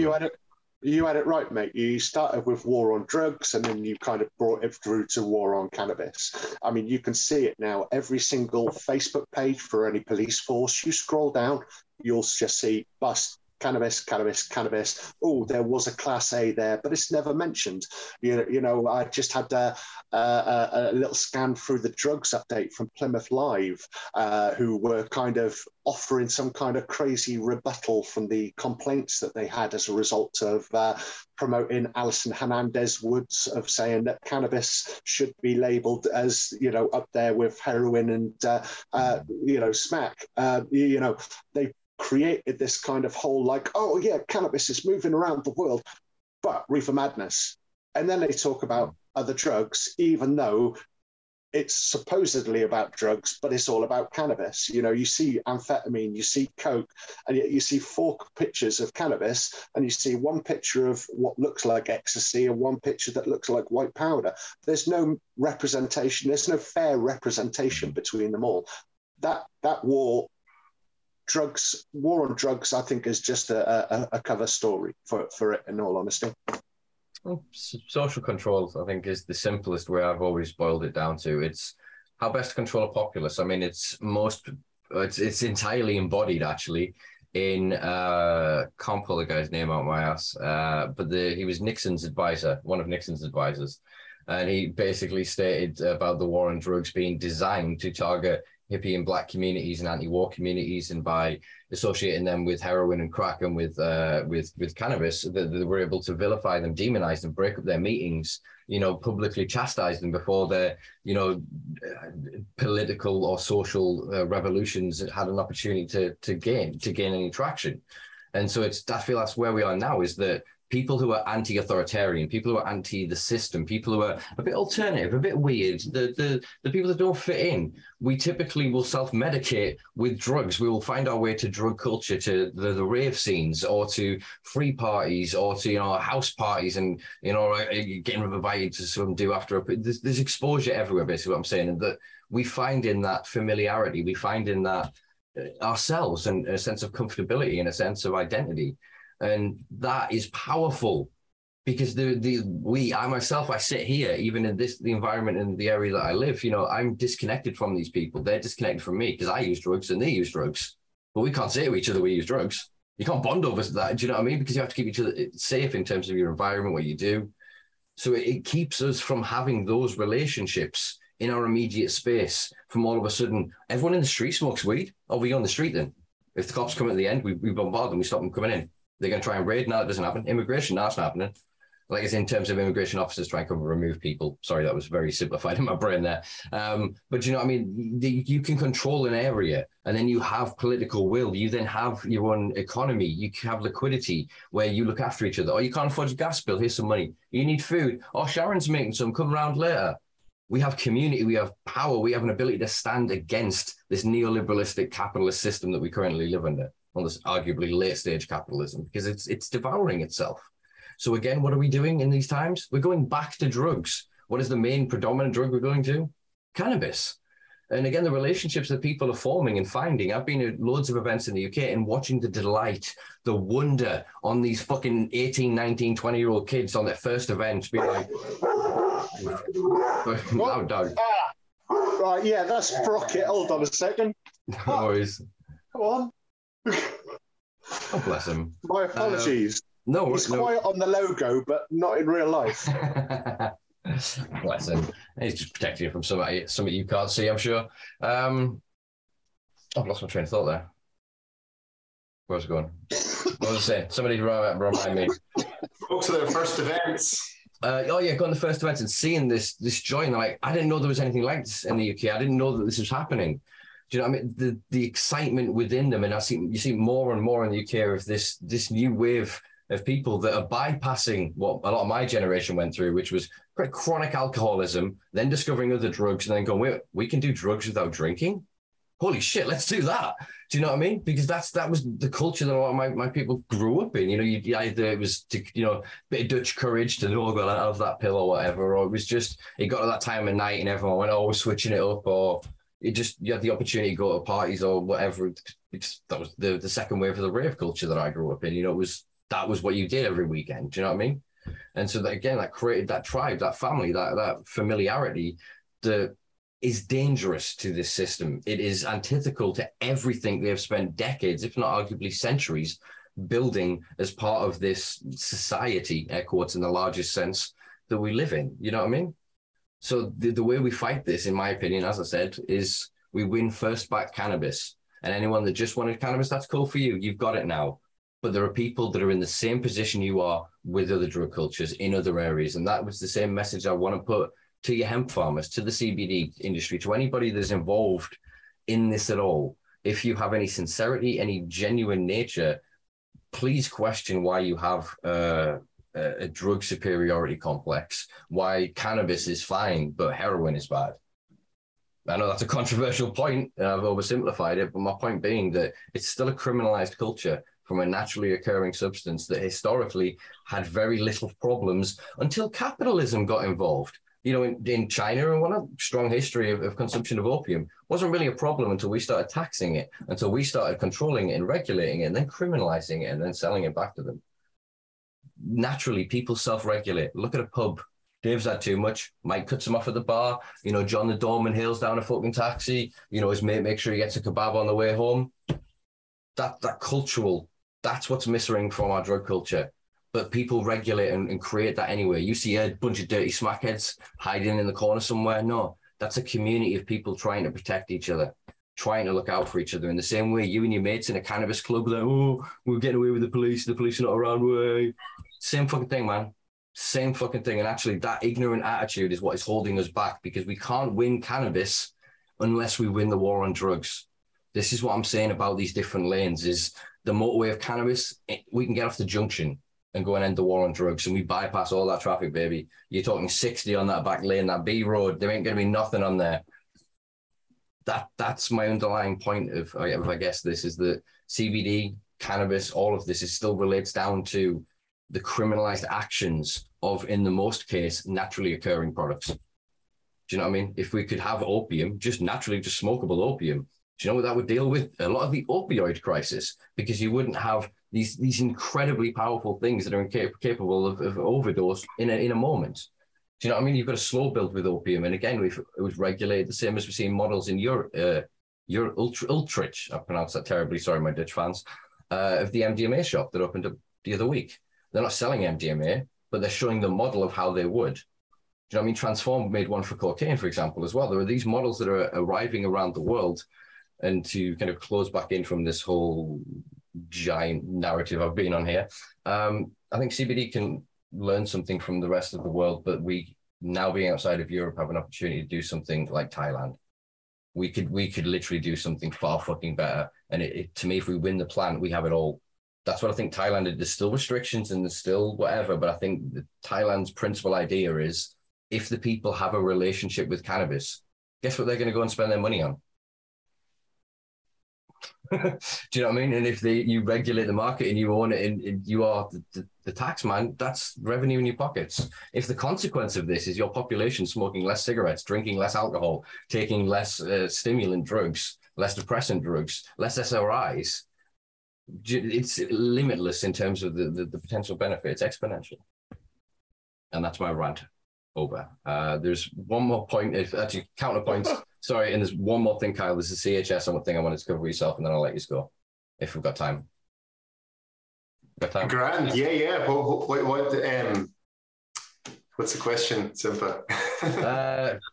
Thank you for taking the time. That's what yourself. You were involved in a study of long COVID and CBD. And I was wondering, per a piece that I found the other day about CHS, which is cannabis hyperemesis syndrome, the prevalence of which, in my opinion, correlates with the rise of a legalized marketplace. Obviously, this study that you were involved in looked at certain genes. So can you help either convince me that it's not a consequence of, I guess, pesticides and bad farming practices at legal facilities, or is it something more? Am I being a bit obtuse here? So there's I'll just clarify two different wee points there on the long COVID study. One thing actually is worth mentioning in the just the bigger context of what's going on. Probably the last time I was on your show, I was telling you how I was very optimistic and excited to hear that there was a long COVID study being done, clinical trial in the UK, and my previous case study of my situation post-viral fatigue had been largely influential in the doctor submitting to do this. But I just found out like last week that they still hadn't got 30 people on board to do the long COVID trial in the UK because the doctors not been putting patients forward. They had like 16 out of 30 or so together, only just over halfway there. And that's just, I've no idea. You know, the doctors are the ones saying we need more evidence, and they're the ones not putting forward patients who could be on the trial. And I know that any other trial that's going on with a big famous drug company, that immediately got people signed up. And this happened previously, some of GW's trials with CBD isolate, and that they had trouble getting the folks being put forward. So that was the mention of the long COVID trial. Now the CHS one, the cannabinoid hyperemesis syndrome. So there's the recent update from Ethan Russo has a paper on looking for genetic correlations, and I was involved in that study. I can't remember off the top of my head how things came about, actually, where that came up, but I came in contact with what was going on there, and had the opportunity to fill out details and things and be involved, and so I participated in that study. Now, there was some reports online of it recently of I'd say there's a lot of noise around it from different angles, of some complaints about what the intentions or who's funding it, or how it's been used, or how it's been misrepresented, misinterpreted. There's all that. There's that. We can cover that. But on the cannabinoid hyperemesis syndrome, it's something I looked into previously, and just to run through some of the origins of how we came to be here. You know, it was 2004 was the first mentioned case reports for study. It was from Australia, and they started with 19 subjects, and it was down to 9 remaining subjects in this group, and they came to the conclusion that their chronic cannabis use was responsible for cyclical vomiting that was brought on. But when you look through the period from 2004 up to 2010 as to what was the evidence of what it's all based on. So the first study in Australia, 2004, with 9 patients. The next year, there's a report of 1 in the UK documented. There's another paper next year in the US based on 1 patient. The next year, 2007, Australia, based on 1 patient. The next year, 2008, in the US, based on 8 patients. Another paper in Australia on 1 patient, 1 from New Zealand, another paper on 1 patient, another paper on 1 patient, and then there's ones on 3 patients, 2 patients, 2 patients, 8 and 4. And that covers the whole introduction of the concept. And they've been referenced now by like hundreds of other studies. So when you look into how it came to be, I don't know, it doesn't appear to be completely clear. There are overlaps with cyclical vomiting syndrome, which can be brought on by different unknowns, and there are often correlations to things like strong smells and that. And some people who have ongoing cyclical vomiting syndrome, they've had that. They may not know exactly what's triggered that. So the trial with Ethan Russo was looking for polymorphisms, genetic variations that may be connected to an increased risk. Now, it had been going on for some time, the shout out to get folks involved in the trial. I think I mentioned it to a few other people that the opportunity to participate. I'm not sure if anyone had or looked into it further at the time, but it was a pretty small sort of study group that they ended up with. It was like, I forget the figures here, but it was I think like less than 30 or so as the cannabinoid hyperemesis patients, and then it was down to about 12 controls, down to then only 10 of them were actually eligible to compare against. So there was a conclusion that there was some genetic correlations. Actually, of interest was the fact that variations in the CB1 and CB2 were not found in the correlations to an increased risk, but variations in the TRPV1, the TRPV1 receptor, that was connected to some correlations, and that is the mechanism by which some people have said that applying hot pepper or things like this has calmed down the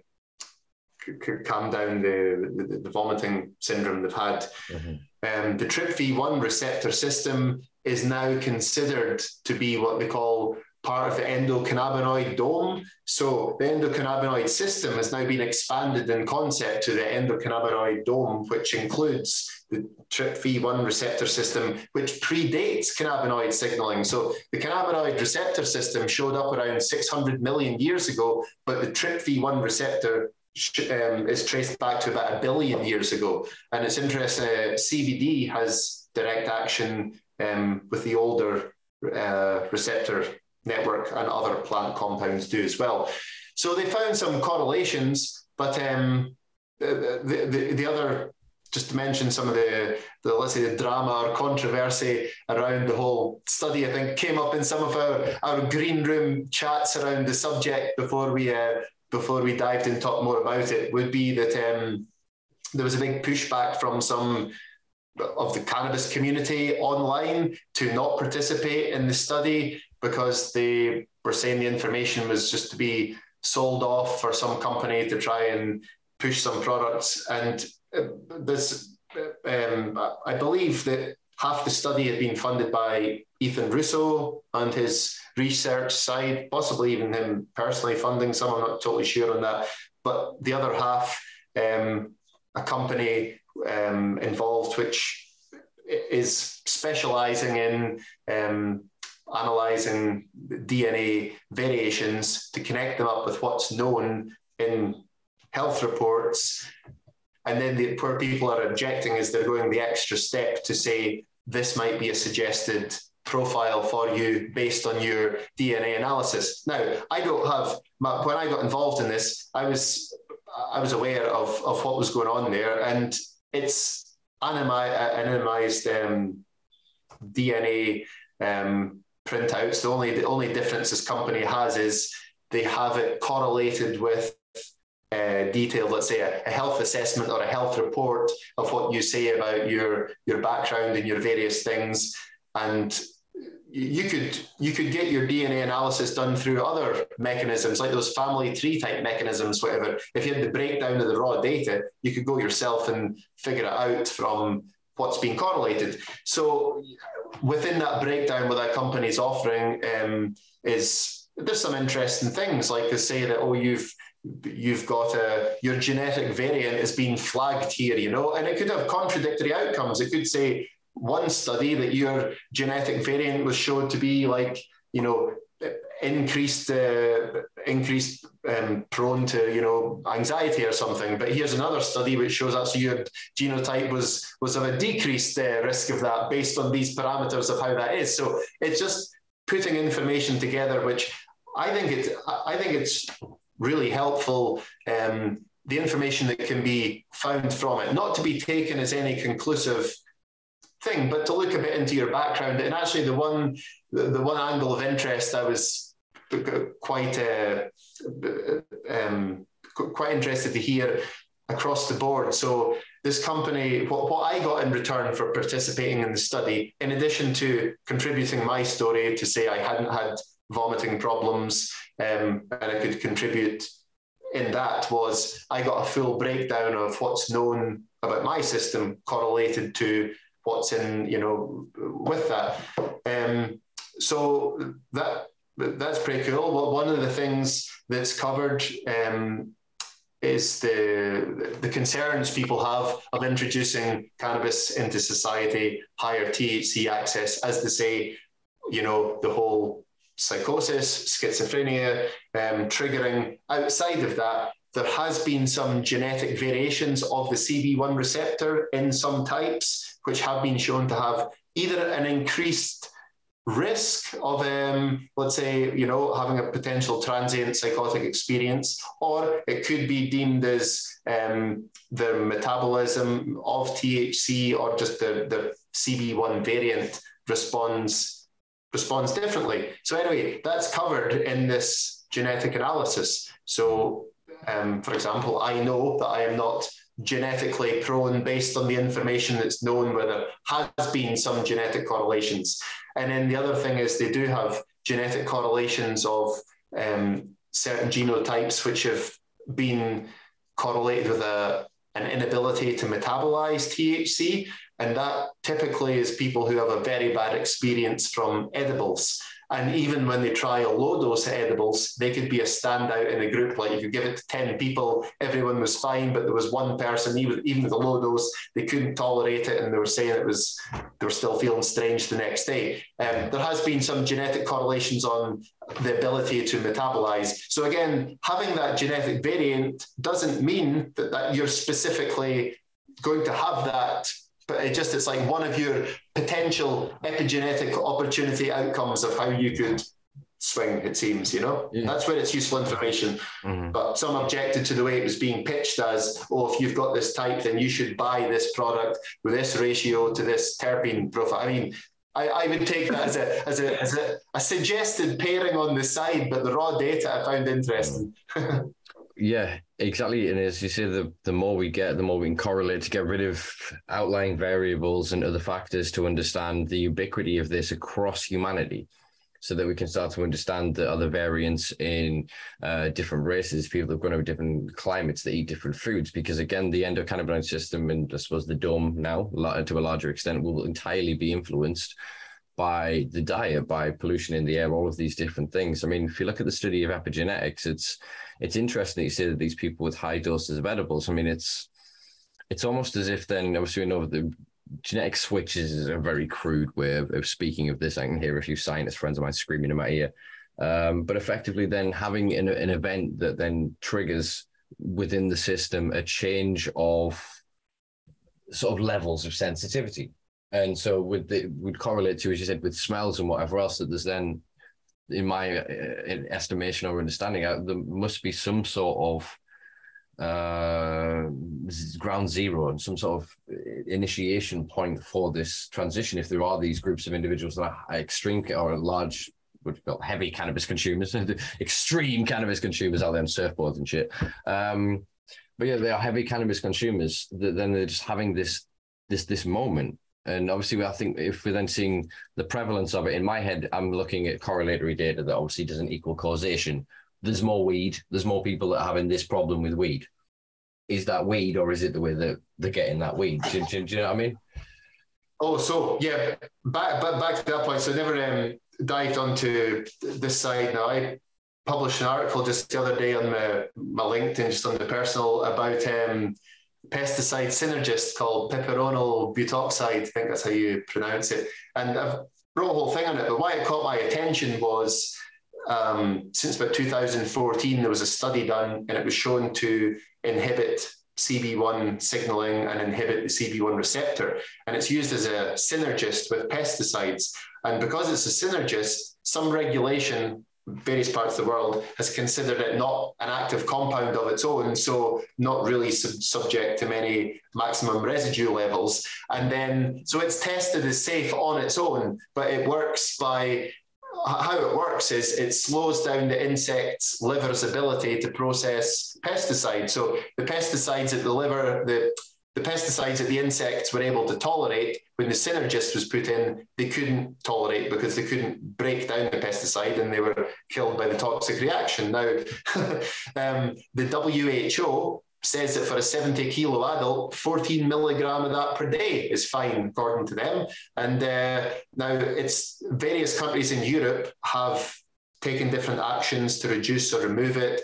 Health Canada has banned it in medical cannabis, but it's permitted in like Colorado and Oregon. There's some products that are 90% pure in this compound, which is known to inhibit CB1 signaling. And when we had the previous discussions about neem oil and the cannabinoid hyperemesis syndrome, and I know that everyone thinks the whole the neem compounds have been discussed and looked at, but what was not really plugged in the bigger perspective is the production of neem in different environments, that this pesticide synergist is often present in neem products. And because of different regulation, it doesn't always need listed as an ingredient, or it's been there present in the process of production of the neem. And like we have the concept of a positive entourage effect, where 20 years ago, we were told that these small traces of terpenes could not possibly be having any active effect because they're at far too low doses. They're below their known active levels. But we know when you put them together, this entourage effect, this synergy, positive happens. So the idea of a negative synergy, when we're going to put multiple pesticides together in a cocktail and only test them one at a time and not really test the theory is definitely there for trouble, let's say. And I would say that since that time, actually, there are others that point out since 2004 or since around that turned up, there have been some products that are brought on the market where folks have said, this is of natural origin, drench the plants in this all the way through till the end or whatever it is. And when I had first came across this compound, so there's been in Canada and the States, there's been some patients at home who have grown their own and it's then tested positive for the synergist which blocks CB1, and they've not found it on the label of anything they were using. And again, it's been, maybe a contaminant of neem or something like that. So yeah, that theory of the negative entourage effect of sorts adding up cannot be ruled out in the bigger picture of just health and what's going on, Yeah, exactly. I think it's twofold in it. There is obviously the genetic component, but then there is obviously the precipitous event.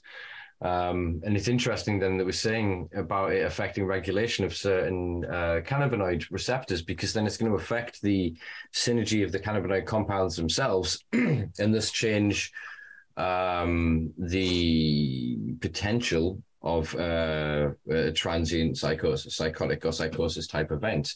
Because you're not getting the whole compound in the way that it's intended to be protecting of that kind of experience. You know what I mean? So then we're talking about concentration of these things. When you then start to get up to vape pens and things like that, I think then, you've got quite a cocktail of all kinds of shit.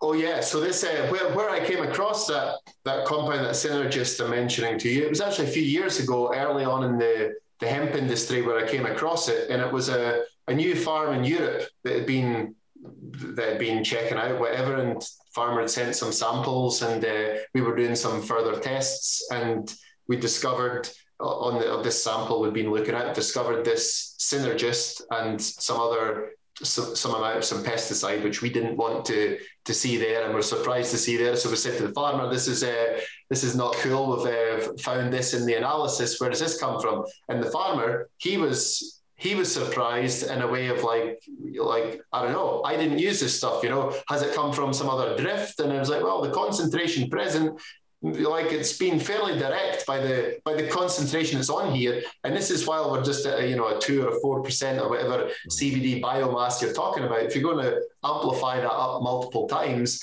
it's starting at an unacceptable level. And where we traced it down, what had happened, and this was after some further investigation, was this compound also gets used in storage pesticides. So this is the thing that some farmer who's grown and harvested and given his harvest over to his mate or whatever has went and stored it in the barn.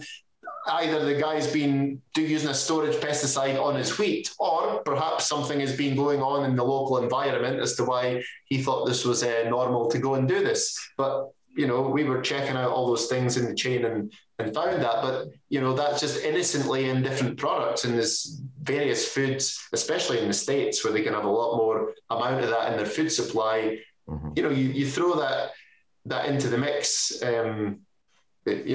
It's definitely it's not clear, and this is the thing. So, like that study of Ethan Russo's, they found some genetic correlations, and they have these patients where typically that's happened after cannabis, but there are a large section of people with those same sort of symptoms triggered by other things in the cyclical vomit. There's a cyclical vomiting association who have a full rundown breakdown of all the similarities in that as well. So there's definitely something going on, but exactly. We're seeing that in the larger areas where it's legalized, they're not using the expertise from the hydro industry, the people that have learned about the plant. They're going to big ag and using their techniques and their protocols. And again, the legislator isn't then protecting the people from it because it's information that they don't yet know. So again, that's going to be in food and everything else, as you say. So it would make sense that if people then have this exposure and have this suppression of a CB1 receptor, in the body, that then when they're producing endogenous cannabinoids and whatever, that's going to have a negative health effect anyway, which can affect like immunity and whatever. So then when they're exposed to these things, it's going to compound that effect. So then when they are exposed to cannabis, in the receptor can't then deal with the volume in the way that it should be dealt with. Yeah, you can imagine then there's got to be an alternative way the system works through that. And as I said before, it doesn't go through those gateways. Do you know what I mean? It's a very crude way of describing it. Worth mentioning there that, as I said, that in the genetic variations, it wasn't correlated with genetic variations in the CB1 receptor, which has been correlated with some of the transient psychotic at-risk types, but that TRPV1 receptor, which is the one that is stimulated by various herbs and things in nature, and the older one, that was the one that was correlated with a variant. And if that's, it goes back a billion years or whatever, we haven't looked at what these synergists, I know that detail about the CB1 signaling in the synergist, but the TRPV1 receptor, if that's the thing that's dysregulated, all these, a negative entourage effect is not out of the question, Well, yeah, as we started to understand more of everything being so intimately linked within the body, it's the same, I guess, of the global ecology, really. If it's going in somewhere, it's going to come out somewhere else. It's going to be an issue in somewhere. I appreciate you catching me up on that. I feel a bit more informed, and I'm hoping some of the people do at home as well. With us being quite mindful of time, any other points either of you would like to sort of raise, put on the record, anything you think people should be aware of for right now? No. That you can put out on the record, we'll put it that way. All right. Yeah, no. Other than I don't think my bladder's designed for 2 hour long calls. Mine either, to be honest with you. So, in that case, we'll wrap this up. And obviously, you're both dealing with certain things and involved in quite a lot of things. So I do hope to see you both back here at some point soon when information is in the public sphere and we can discuss this further. But I'm grateful for you both taking the time, or as always, putting over my rants, and just helping catch me personally up, and hopefully our listeners with kind of what's been going down and all the misdirection and the smoke and mirrors. So hopefully, people, if you are a bit more informed, do check out the links that I'm going to share below for some of the information that we've discussed, and where you can keep up with Hemphound, and keep an eye on Kyle and what he's up to with the Scottish Hemp Association and Holistic Hemp. So do check them out, guys. Give them some support and love, and thank you very much. Great. Cheers. Thanks for having us. Been excellent. I've got to take these off. I haven't pressed stop yet. Sorry. Here you go. Here's your outtake. Sorry, I just realized buy it. All the usual housekeeping, folks. Like, share, subscribe. Find me on all social media at The Simpa Life. Check us out on patreon.com, where you can help keep the lights on this little project. More increasingly expensive lights, I'll have you know. It's very warm in here because we need such beautiful lighting. So if you want to contribute to that, Check us out on patreon.com// the Simpa Life. And yeah, peace, love. See you next week.